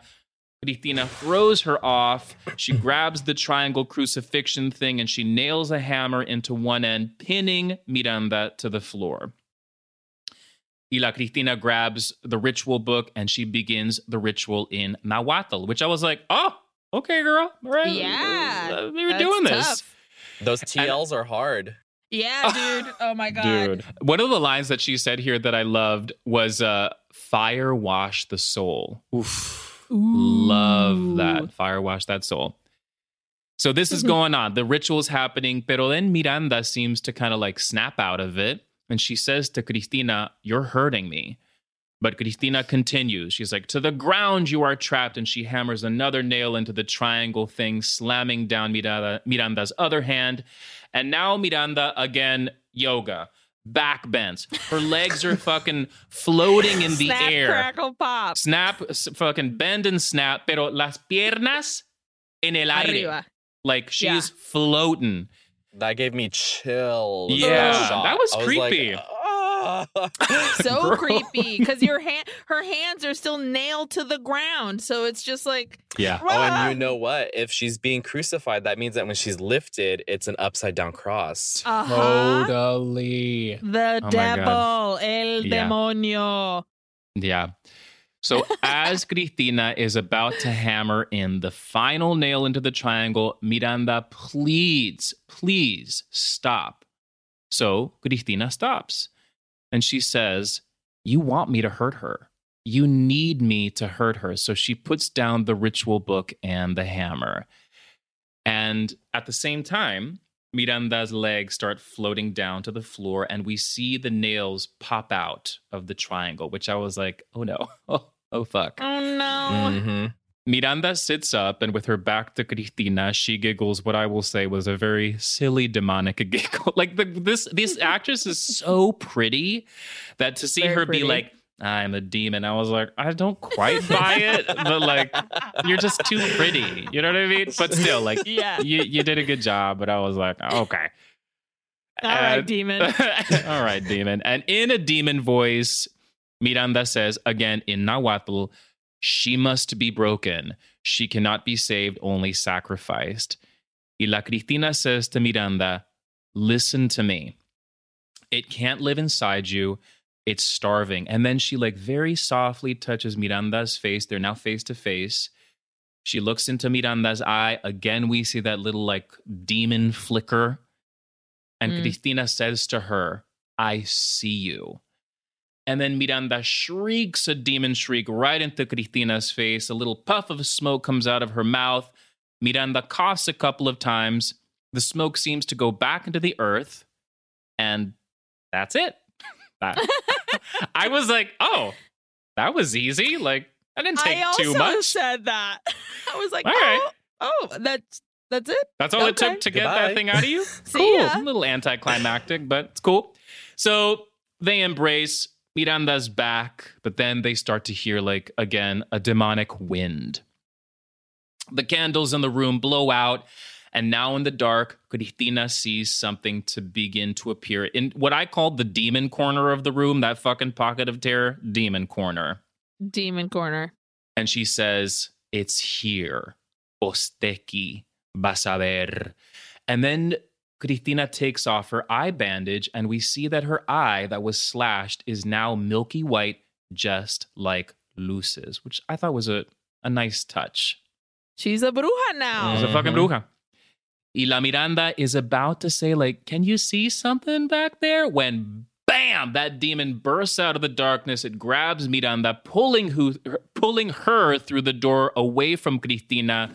So Cristina runs following them. She blows into that little weird demon whistle thing, which scares the demon. The death whistle, and it scares the demon off Miranda.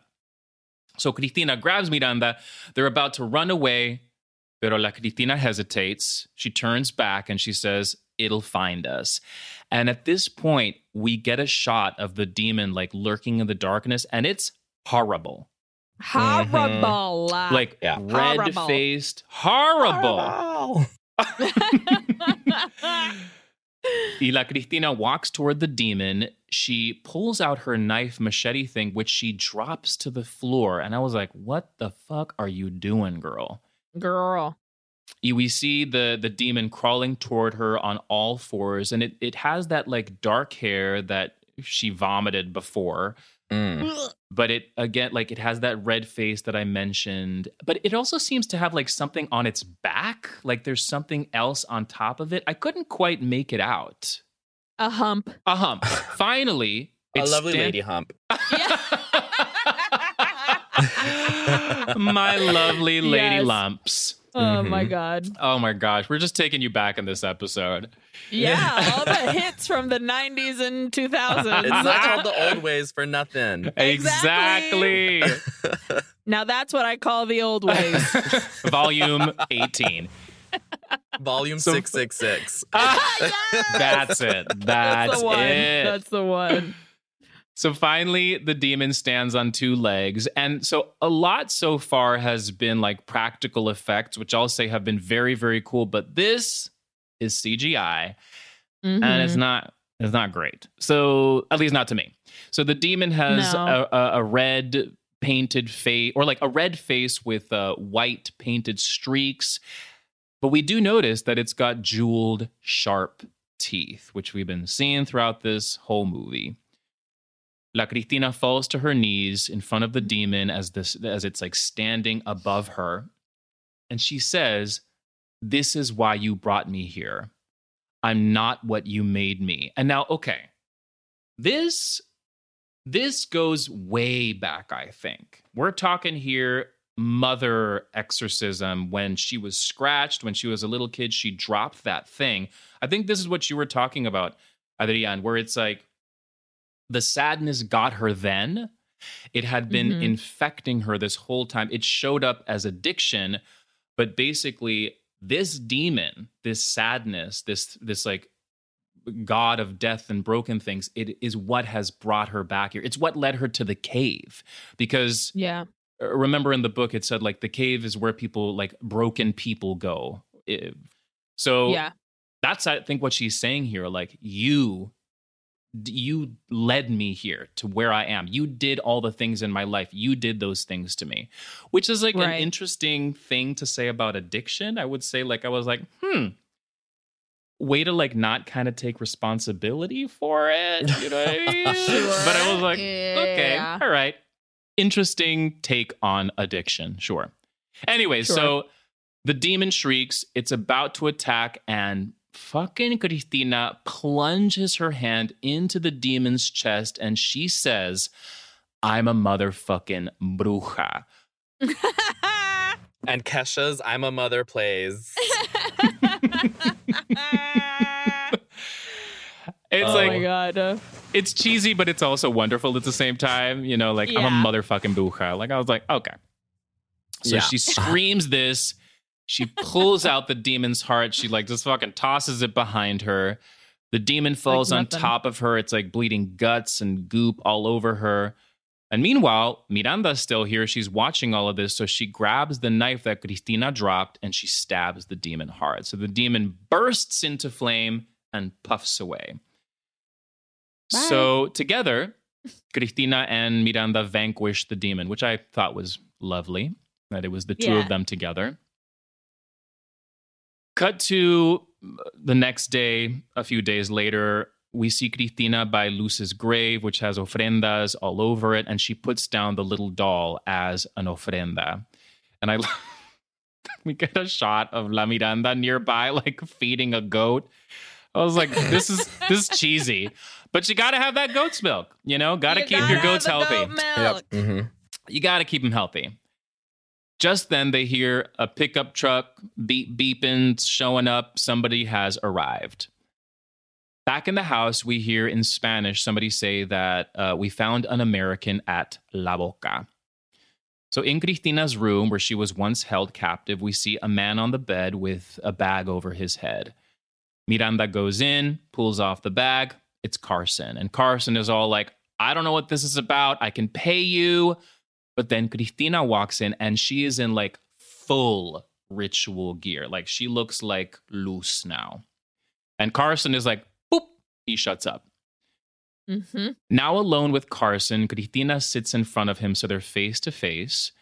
She gently grabs his face and looking deep into his, she looks, hold on. This is always what happens. We're like 4 seconds from the end and I'm like, okay. So now alone with Carson, Cristina sits in front of him so they're face to face. She grabs his face and looking deep into his eyes, bam, she sees that little demon flicker. And she says to him, Carson, you have a demon inside of you. I have to warn you, we're not good at this, but we're going to get better.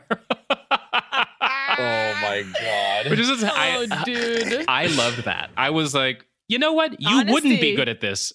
No. I'm new to this fucking... I'm a fresh baby. I'm a fresh bruja, but, you know, we're going to make this work. We're going to make it work.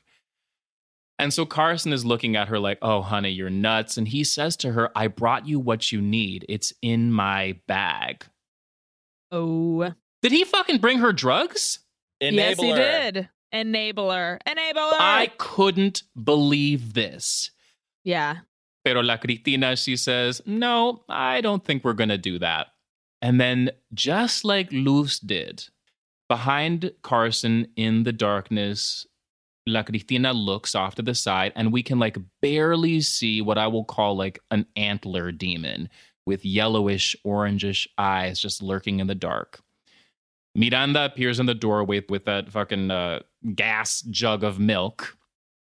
And Cristina gets up in Carson's face and she says, how about we get you some milk? Bam! That demon pops out at us for one final scare. Fin de la película.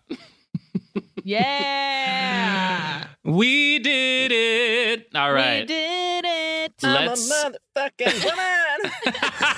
I'm a motherfucking bruja. Yeah. That's it. All right, let's get into some trivia. All right, so my trivia, I got a little bit of everything, but first I was like, we haven't talked about this on Uy Que Horror yet, so let's discover a little bit about Nahuatl. So good old Wikipedia says Nahuatl is a language, or by some definitions, a group of languages of the Uto-Aztecan language family. Varieties of Nahuatl are spoken by about 1.7 million Nahua peoples, most of whom live mainly in central Mexico and have smaller populations in the United States. Nahuatl has been spoken in central Mexico since at least the 7th century CE. What's CE? There's AD, there's BC, CE? Crustacean era? Common era. Common era. The fuck does that mean, though? Crustacean era. That's not Crustacean era. I think crustacean, it's when we were all shrimp. Yes. That's the time. So it was the language of the Aztec / Mexica, I think. Mexica, who dominated what is now central Mexico during the late post-classic period of Mesoamerican history. During the centuries preceding the Spanish and Tlaxcalan conquest of the Aztec Empire, the Aztecs had expanded to incorporate a large part of central Mexico. Their influence caused the variety of Nahuatl spoken by the residents of Tenochtitlan to become a prestige language in Mesoamerica. After the conquest, when Spanish colonists and missionaries introduced the Latin alphabet, Nahuatl also became a literary language. So because we learned how to use A, B, C, D, E, it was able to be documented, basically. Mm-hmm. Many chronicles, grammars, works of poetry, administrative documents, and codices were written in it during the 16th and 17th century. This early literary language, based on the Tenochtitlan variety, has been labeled Classical Nahuatl. It is among the most studied and the best documented languages of the Americas, which is very cool. Today, Nahuatl languages are spoken in scattered communities, mostly in rural areas throughout central Mexico and along the coastline. There are considerable differences among varieties, and some are not mutually intelligible. Huasteca Nahuatl, with over 1 million speakers, is the most spoken variety. And all varieties have been subject to varying degrees of influence from Spanish. No modern Nahuatl languages are identical to Classical Nahuatl, but those spoken in and around the Valley of Mexico are generally more closely related to it than those on the periphery. So that's pretty cool that, like, not one Nahuatl language is the same. There's all the dialects. Exactly. Under Mexico's general law of linguistic rights of the indigenous peoples, promulgated in 2003, Nahuatl and the other 63 indigenous languages of Mexico are recognized as lenguas nacionales, or national languages. Very cool. Through a very long period of development alongside other indigenous Mesoamerican languages, they have absorbed many influences, coming to form part of the Mesoamerican language area. Many words from Nahuatl were absorbed into Spanish, and from there were diffused into hundreds of other languages in the region. Most of these loan words denote things indigenous to central Mexico, which the Spanish heard mentioned for the first time by their Nahuatl names. English has also absorbed some of these Nahuatl words, including, here are some fun Nahuatl words for all of us to know: avocado, chayote, chili, chipotle, chocolate, chocolate, atlatl, coyote, peyote, axolotl, and tomato. Tomato? Yeah. Did not see that one coming. Interesante. So I found this article on denofgeek.com talking about this film. And it basically talks about how Posteki isn't a real deity. So where did this all come from and what's the deal? So Posteki isn't a real deity from Aztec mythology. In the Nahuatl language spoken by Luz in the film and the other indigenous peoples descended from Aztecs, Posteki means broken or to break, which could be how director Christopher Allender and writer Marcos Gabriel came up with the name for the demon. That said, Posteki could be inspired by the real Aztec deities like Mitlantecutli, the Aztec god of the dead, who was depicted as a tall, bloody skeleton with sharp teeth and a necklace made of human eyeballs. Dope. Although the description isn't a perfect match with what we see on screen. Now, very quickly, just to end my trivia, I wanted to talk about Mictlantecutli, this god of death in Aztec mythology. And Wikipedia says he is the god of the dead and the king of Mictlan, which is the lowest and northernmost section of the underworld. The lowest and northernmost. That sounds wild. How do we do that? But okay. All turned around. Maybe that makes sense though. Like everything should be turned around, like upside down. Mm-hmm. Yeah. Sure. Or does it go like diagonal? Like there's still polarity, diagonal. So it's low, but it's at the north point. Let's go. Let's go see. We'll check it out. We'll find out. Mm-hmm. Yeah. We'll let you guys know, listeners. He is one of the principal gods of the Aztecs and is the most prominent of several gods and goddesses of death and the underworld.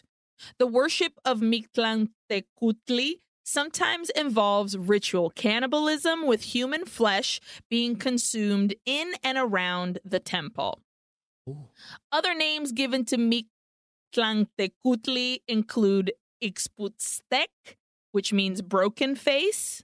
That makes sense. Nextepehua, scatterer of ashes, and Sontemoc, he who lowers his head. 2 life-size clay statues of Mictlantecutli were found marking the entrances to the House of Eagles to the north of the Great Temple of Tenochtitlan. Very cool. Mictlantecutli was considered 6 feet tall and was depicted as a blood-spattered skeleton, as we said earlier, or a person wearing a toothy skull. Although his head was typically a skull, his eye sockets did contain eyeballs. His headdress was shown decorated with owl feathers and paper banners, and he wore a necklace of human eyeballs, while his ear spools were made from human bones. In Aztec mythology, after Quetzalcoatl and Tezcatlipoca created the world, they put their creation in order and placed Mictlantecutli and his wife Mictecacihuatl in the underworld. When a person died, they were interred with grave goods, which they carried with them on the long and dangerous journey to the underworld. And upon arrival in Mictlan, these goods were offered to Mictlantecutli and his wife. And that's the end of my trivia. Round of applause for Eileen. You hit those T's and L's. Seriously. Thank you. What beautiful words. Yeah. I tlit my way all around there. Yeah, you did it. Ayden, do you want to go? Do you have some trivia for us today? I don't. I feel like I sprinkled it all into the episode. You really did. You did. Yes, you did. Sharing and we appreciate that. Great. Yes. All right. So this is my trivia today. Let's talk about goat's milk, everybody. Goat's milk! There's an Finally, airplane we have going some by. answers. Tell us. I don't have answers for you, but I will give you this thing because I was like, anyway, I found this from webmd.com. It says here, goat milk is one of the most commonly consumed types of dairy in the world. In fact, nearly 3/4 of the world's population consumes goat milk. This is partially due to the ease of keeping goats as opposed to cows in developing countries where goat milk is an important source of calories, protein, and fats. Interesting. In many countries, people express a preference for goat milk over cow milk. Goat milk is thicker and creamier than cow milk or plant milks. And goat milk has more... Did somebody go, ooh? Did somebody No. say No. No. It was a demon. No ghost. Honestly, I think that sounds delicious. Like thicker and creamier. I'm like, that sounds really, really lovely to me. So goat's milk has more nutrients that may offer health benefits. Health benefits like what, you might ask? I will tell you. We are asking. It is easier to digest, there is less risk of milk allergy, and it's better for heart health. Now, I saw this and I was like, I don't want to know this. Tell me about like how it's used in rituals and stuff like that. Right. I couldn't find any. The only thing I could find was an article about like African practices where they would mix goat's milk with cow's blood and drink that for protection.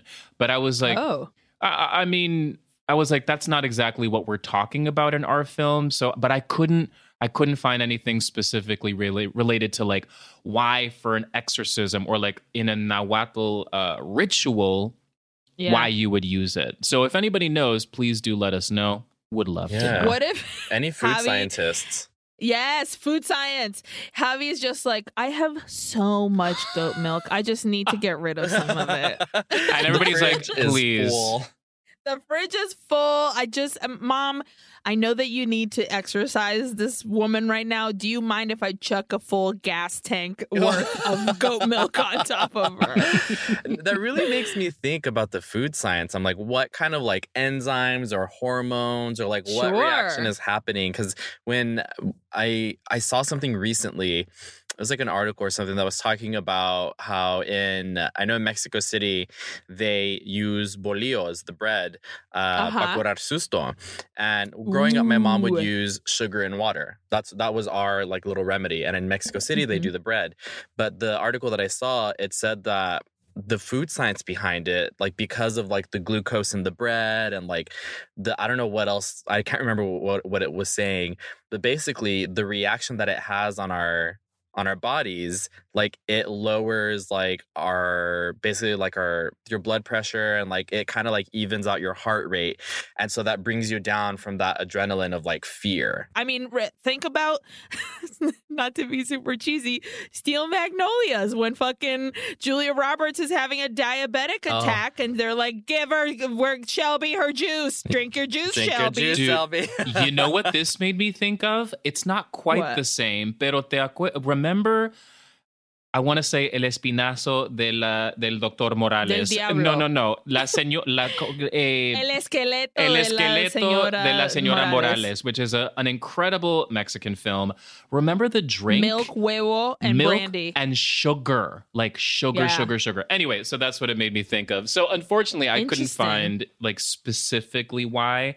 I did find an article that was like talking about this movie, and it was like the goat's milk is bringing light into the body, and I was like, this doesn't feel researched. Okay. That's just your opinion. But like, whatever. Okay, it's bringing light into the body. All right, now let's hop on over to burningwitchesrecords.com. Damn. Uh-oh. Okay. So the guy who did the music for this movie, his name is Ben Lovett. And you can check out his website if you want, benlovett.com. 2 T's, by the way.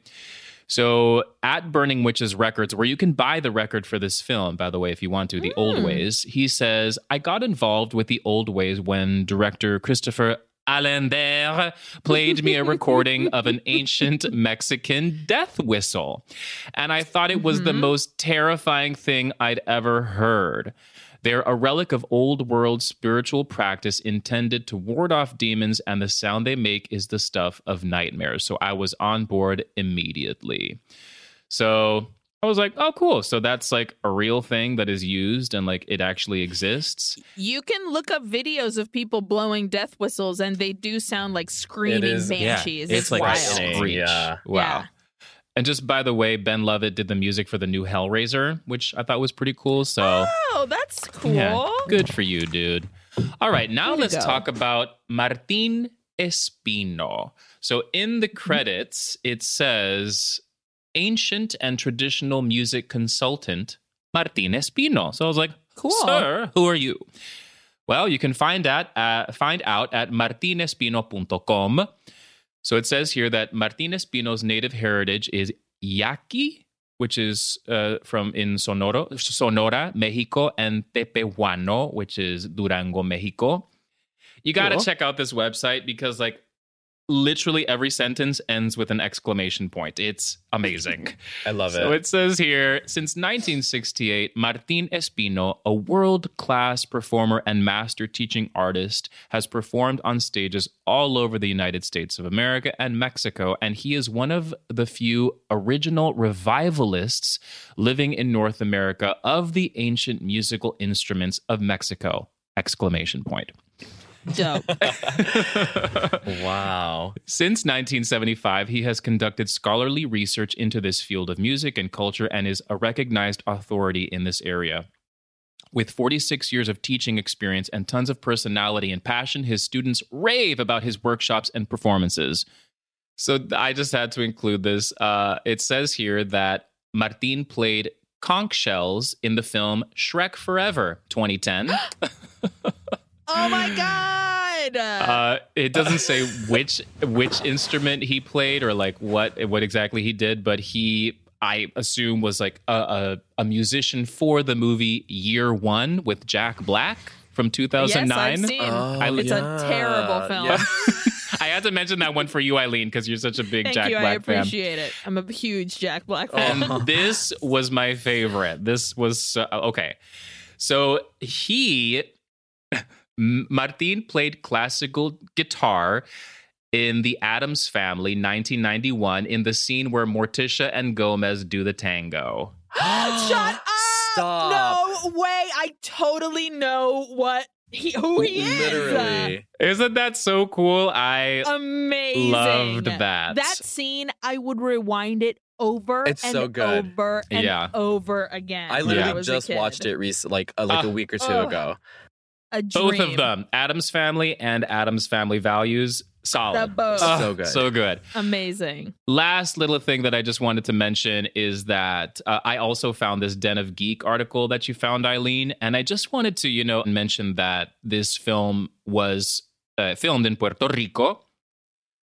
So it talks about, in this article, Catemaco, which is in Mexico, and it talks about the Devil's Cave in Catemaco, where like black masses were performed by the Brujo Mayor. And it says here, Catemaco and its Devil Cave. The Brujo Mayor? Mayor The Brujo. Brujo we need to talk Mayor. about. The Mayor Brujo. Listen, Brujo everybody, it's Mayor. almost midterm elections. Make sure to vote for your Brujo Mayor. Yes. Okay? We're not cutting that. The Brujo No, we have to Mayor. keep it. I'm so sorry, everybody. It's been a long episode. The Can we Brujo please- Mayor. For the Puta. graphics for this episode, I'm gonna Photoshop a little badge on loose that says Mayor. Just Mayor. She Like, is the with Brujo red, white, and Mayor. blue. Sash. Oh my Yes. God. Thank you, Ayden, for correcting me. I was convinced that was Brujo Mayor. Okay. Brujo Mayor. Brujo Mayor. Anyway, so it says Catemaco and its Devil Cave sound like the perfect location for this story, the old ways. Mm-hmm. But Allender actually found La Boca in the Camuy cave system in northwestern Puerto Rico. Cool. He says, we got into the Camuy caves and they were just unbelievable. I can literally superimpose the dry eraser drawing right over the cave we found. It was exactly the cave, and it was so cool to go in there and have all this come to life. It was completely full of bats. We couldn't hear each other talking in there. It was so loud with the water rushing through and the bats making noises and stuff. So just thought it'd be interesting to throw in this specific like Puerto Rico thing, that this was filmed in the Camuy caves. I hope I'm pronouncing that correctly. Camuy caves in Puerto Rico. And that is my trivia for today. Wow. Amazing. How about I ask you guys some questions? Yes? Hell yeah. Ayden, were you scared? There was certain moments that definitely made me jump. Like I said earlier, I don't scare very easy. I also hate movies that rely on jump scares. I think it's cheap and boring because it's not a scare, it's a surprise. Sure. But definitely, right? That's English major right there. Mhm. That's English mayor, okay? But no, definitely, I had written down the parts when the sheet was ripped off the blanket. It scared me because it happened, and I immediately registered like that's one of the stories that we hear so often is like the covers were pulled off of me. But this was so violent; it was just ripped off of her. Yeah. And then I also had written that, of course, I was scared when I saw the cute little chicken because I was like, I know he's going to be dead by the time this is over. Yeah. And the sequence of her seeing the candles being blown out one by one, leading her to the corner where we saw the pair of eyes, that I was like, ugh, freaked me out. What about you, Johnny? Were you scared? I will say yes. And I just got to say, I love that you call it's not a scare, it's a surprise. Or that's what you said. I'm like, wow, that's valid. But yes, I was scared because it made me jump, but I wasn't really scared so much because of like the subject matter. What about you, Ayden? Right. I said no. Oh, great. All right. There you go. I said no. And you already answered this question, but we can ask you again. What was your best scare, Ayden? Well, I have 3. I have 3 little bullet points. Yes. We got that sheet getting pulled. hey, El pobre hey. pollito. El hey, hey. And the candles leading us to the eyes in the corner, the pocket of terror. Yeah. What about you, Johnny? Your best scare? My best scare was when Cristina was in La Boca, the cave, and she turns around to see her mama's face popping out at her. That scared the shit out of me. So that's that's going to take it. What about you? Mine was the first time we see the eyes in La Boca when she's like moving the flashlight and we see them down at the bottom, and that gave me the willies. And also the hand coming out from underneath the bed, that freaked me out. I don't like things popping out from under my bed. No, Get out of here. Please don't. Who was your favorite character? I mean, of course, the OG La Bruja Luz. She was my fave. Had to be. Miranda was a close second. At first it was Miranda, but then I was like, how can I not say Luz, you know? Yes, agreed. Johnny? The same. I absolutely agree. Luz all the way. All the way. Me too. That's times 3. And also shout out to the rooster for me, just because that little crow went straight to my heart. Ayden, your best line. Definitely my favorite one out of all, and I think I mentioned it earlier, was when Luz laughs after Cristina asks, what if I don't see it? And just that laugh, so condescending, perfectly condescending. And she said, tú lo vas a ver. It was so good. And then the second one that I had was the I'm a motherfucking bruja. Yeah. I was like, that's me. Like, I see one leaf fall and I light a candle and I'm like, I'm a motherfucking bruja. I loved it. That's perfection. Ivo, Johnny? Mine was Javi's line, do not wish to be better, just be. I was like, I needed to hear this. Oh my God. This is speaking to me. So, yeah. That's so funny because for me, it also spoke to me was when Miranda was, Abuelita told me, mine's long. Abuelita told me there was a sadness in me that for a time I could nurture it and feed it and give it what it needed. But then I'd have to starve it before it bore fruit. Because that is what they feast upon. Oof. So good. So great. Yeah. I feel like that doesn't apply only to demons. That could be, there are people out there that are just as evil that will see you in a vulnerable state and take advantage of it. Advantage of you. Totally. Exactly. Yes. Such a good line. Yes. And not only that, sometimes yourself. Sometimes you're the one that takes advantage of your sadness. Absolutely. We're just giving free therapy? We're just giving free therapy Everybody out? take the therapy. Okay. Ayden, what was your best death? Well, there was only really, I guess technically 3, but Luz, of course. It was so sad. I was like, damn, I hate to see her go. It could have been like a team effort maybe at the end, but... Right. So, yeah. She needed to pass the old ways along. Yeah. Yeah. ¿Y tú, Jonathan? I totally agree with that, but I gave it to Posteki. Although, like, I feel like demons don't really die; they just go away. But this felt final, like pulling out the heart, him bursting into flames. So I was like, sure, I'll give it to Posteki. What about you? For me, it was the combination of la bruja, la luz, holding on to that heart and exploding that. I mean, to me, that felt like that demon, whether it was Posteki or not, was also exploding and blowing up. Yeah. So to me, that dual moment of like those two, I thought was very, very cool. Ayden, did you learn anything about the culture? No. And that's not a bad thing. I think there were really great call outs to the culture. I think it's very clear that the people who wrote and directed this movie definitely did their research. Yeah. Because I kept having those moments where I was like, oh, I recognize that. Oh, I've heard a story like that before. I've seen that. Like, yeah, so I'm going to say no, but I don't think you showed up experienced and full of knowledge. I'm a motherfucking bruja. We love that. Yeah, no, but that's not a bad thing. Sure. Johnny? I also said no, because like, even though it should be like, oh yeah, like a ritual, but it didn't, you see like Luz doing specific things, but it's never like, this is what she's putting in here, you know? Like, there's the milk and everything, but I was like, I mean, I looked it up and I couldn't find anything, which could be just a fault of my own, not looking deep enough. But I said no. It felt like a generalized idea of what this culture actually is. What about you, Ayden? I agree.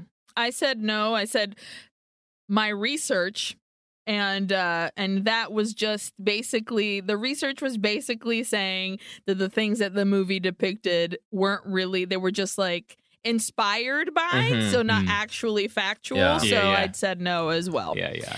I will say I really appreciate that, though, and I also really appreciated that they did not use a real demon's name, because on my show, whenever I come across the name of a demon, I won't even say it on the show.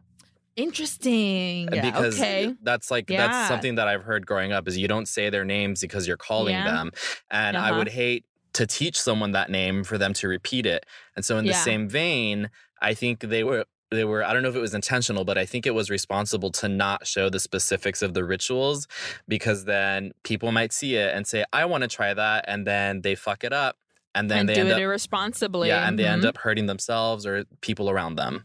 Totally. Of course. I love that so much, because in my mind, I'm like, you're being disrespectful to the culture. But then I'm like, no, you shouldn't show this, because like Some will kind of fucking should stay closed. Totally. Yes. Oh my God. I love that so much. Totally. Yeah. Okay, Ayden, finally, out of 5 oohs, how many oohs do you give this movie? Ooh, I give it 3. Okay. Ooh. Love it. Johnny? I also give it 3 oohs. Ooh. I feel like I liked the movie. I didn't love it. I thought some great performances, some just okay. Like, let's be clear here. I see like what was intended with the addiction thing, but it felt kind of like unresolved to me. I do like where we end up. Yeah. Like, I like Miranda and Cristina working together. I really love the that. New pair. I like La Cristina becoming a motherfucking bruja. Like, I like that, a reclaiming of her roots and everything. But I will say, like, the movie was just okay. What about you, Ayden? I gave it 2.5 because I was struggling. I went back and forth at whether I liked this or not. I liked a lot of parts of it, for sure. And I felt like some strings were pretty loose, and like I could have just used a little bit more tightening, maybe in the story, in the addiction storyline, or something like that. Maybe a little bit more backstory on Miranda and Cristina growing up. I mean, we just get this flash of Cristina as a child.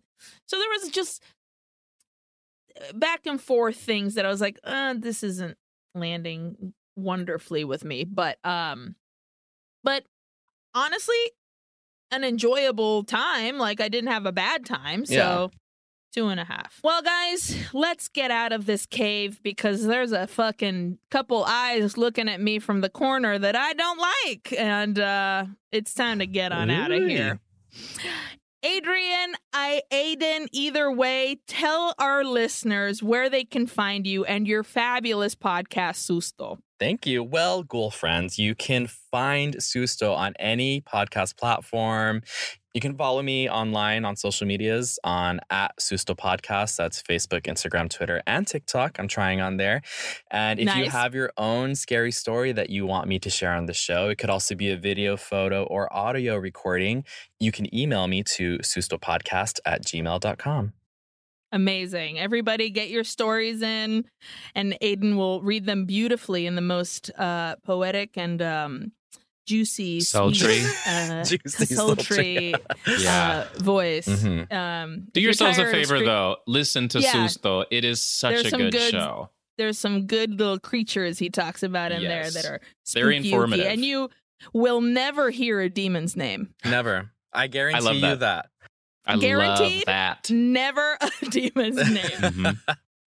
And as for us, thank you so much for being here with us at Uy Que Horror. We appreciate every single one of you, every single time. You can check us out en cualquier plataforma. So please subscribe, rate, and review.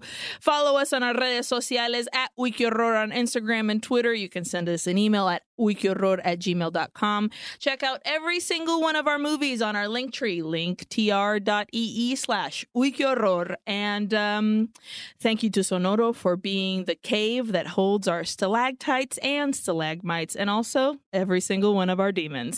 You can follow them at Sonoro Podcast on Instagram and Twitter as well. And guys, if I ever have the need to be exorcised, I hope it's by you two brujas. Absolutely. We're motherfucking brujas. We got this. You are.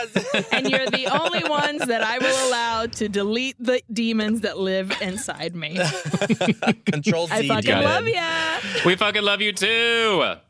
Love you. And we'll see Bye. you guys en la próxima semana. Adios. Uy Que Horror es una producción de Sonoro. Produced by Jonathan Atkinson and Eileen Clark. Edición y mezcla, Karina Riverol. Escuche Uy Que Horror en cualquier plataforma donde escuchen podcasts. Subscribe, rate, and review. Adios. Adios.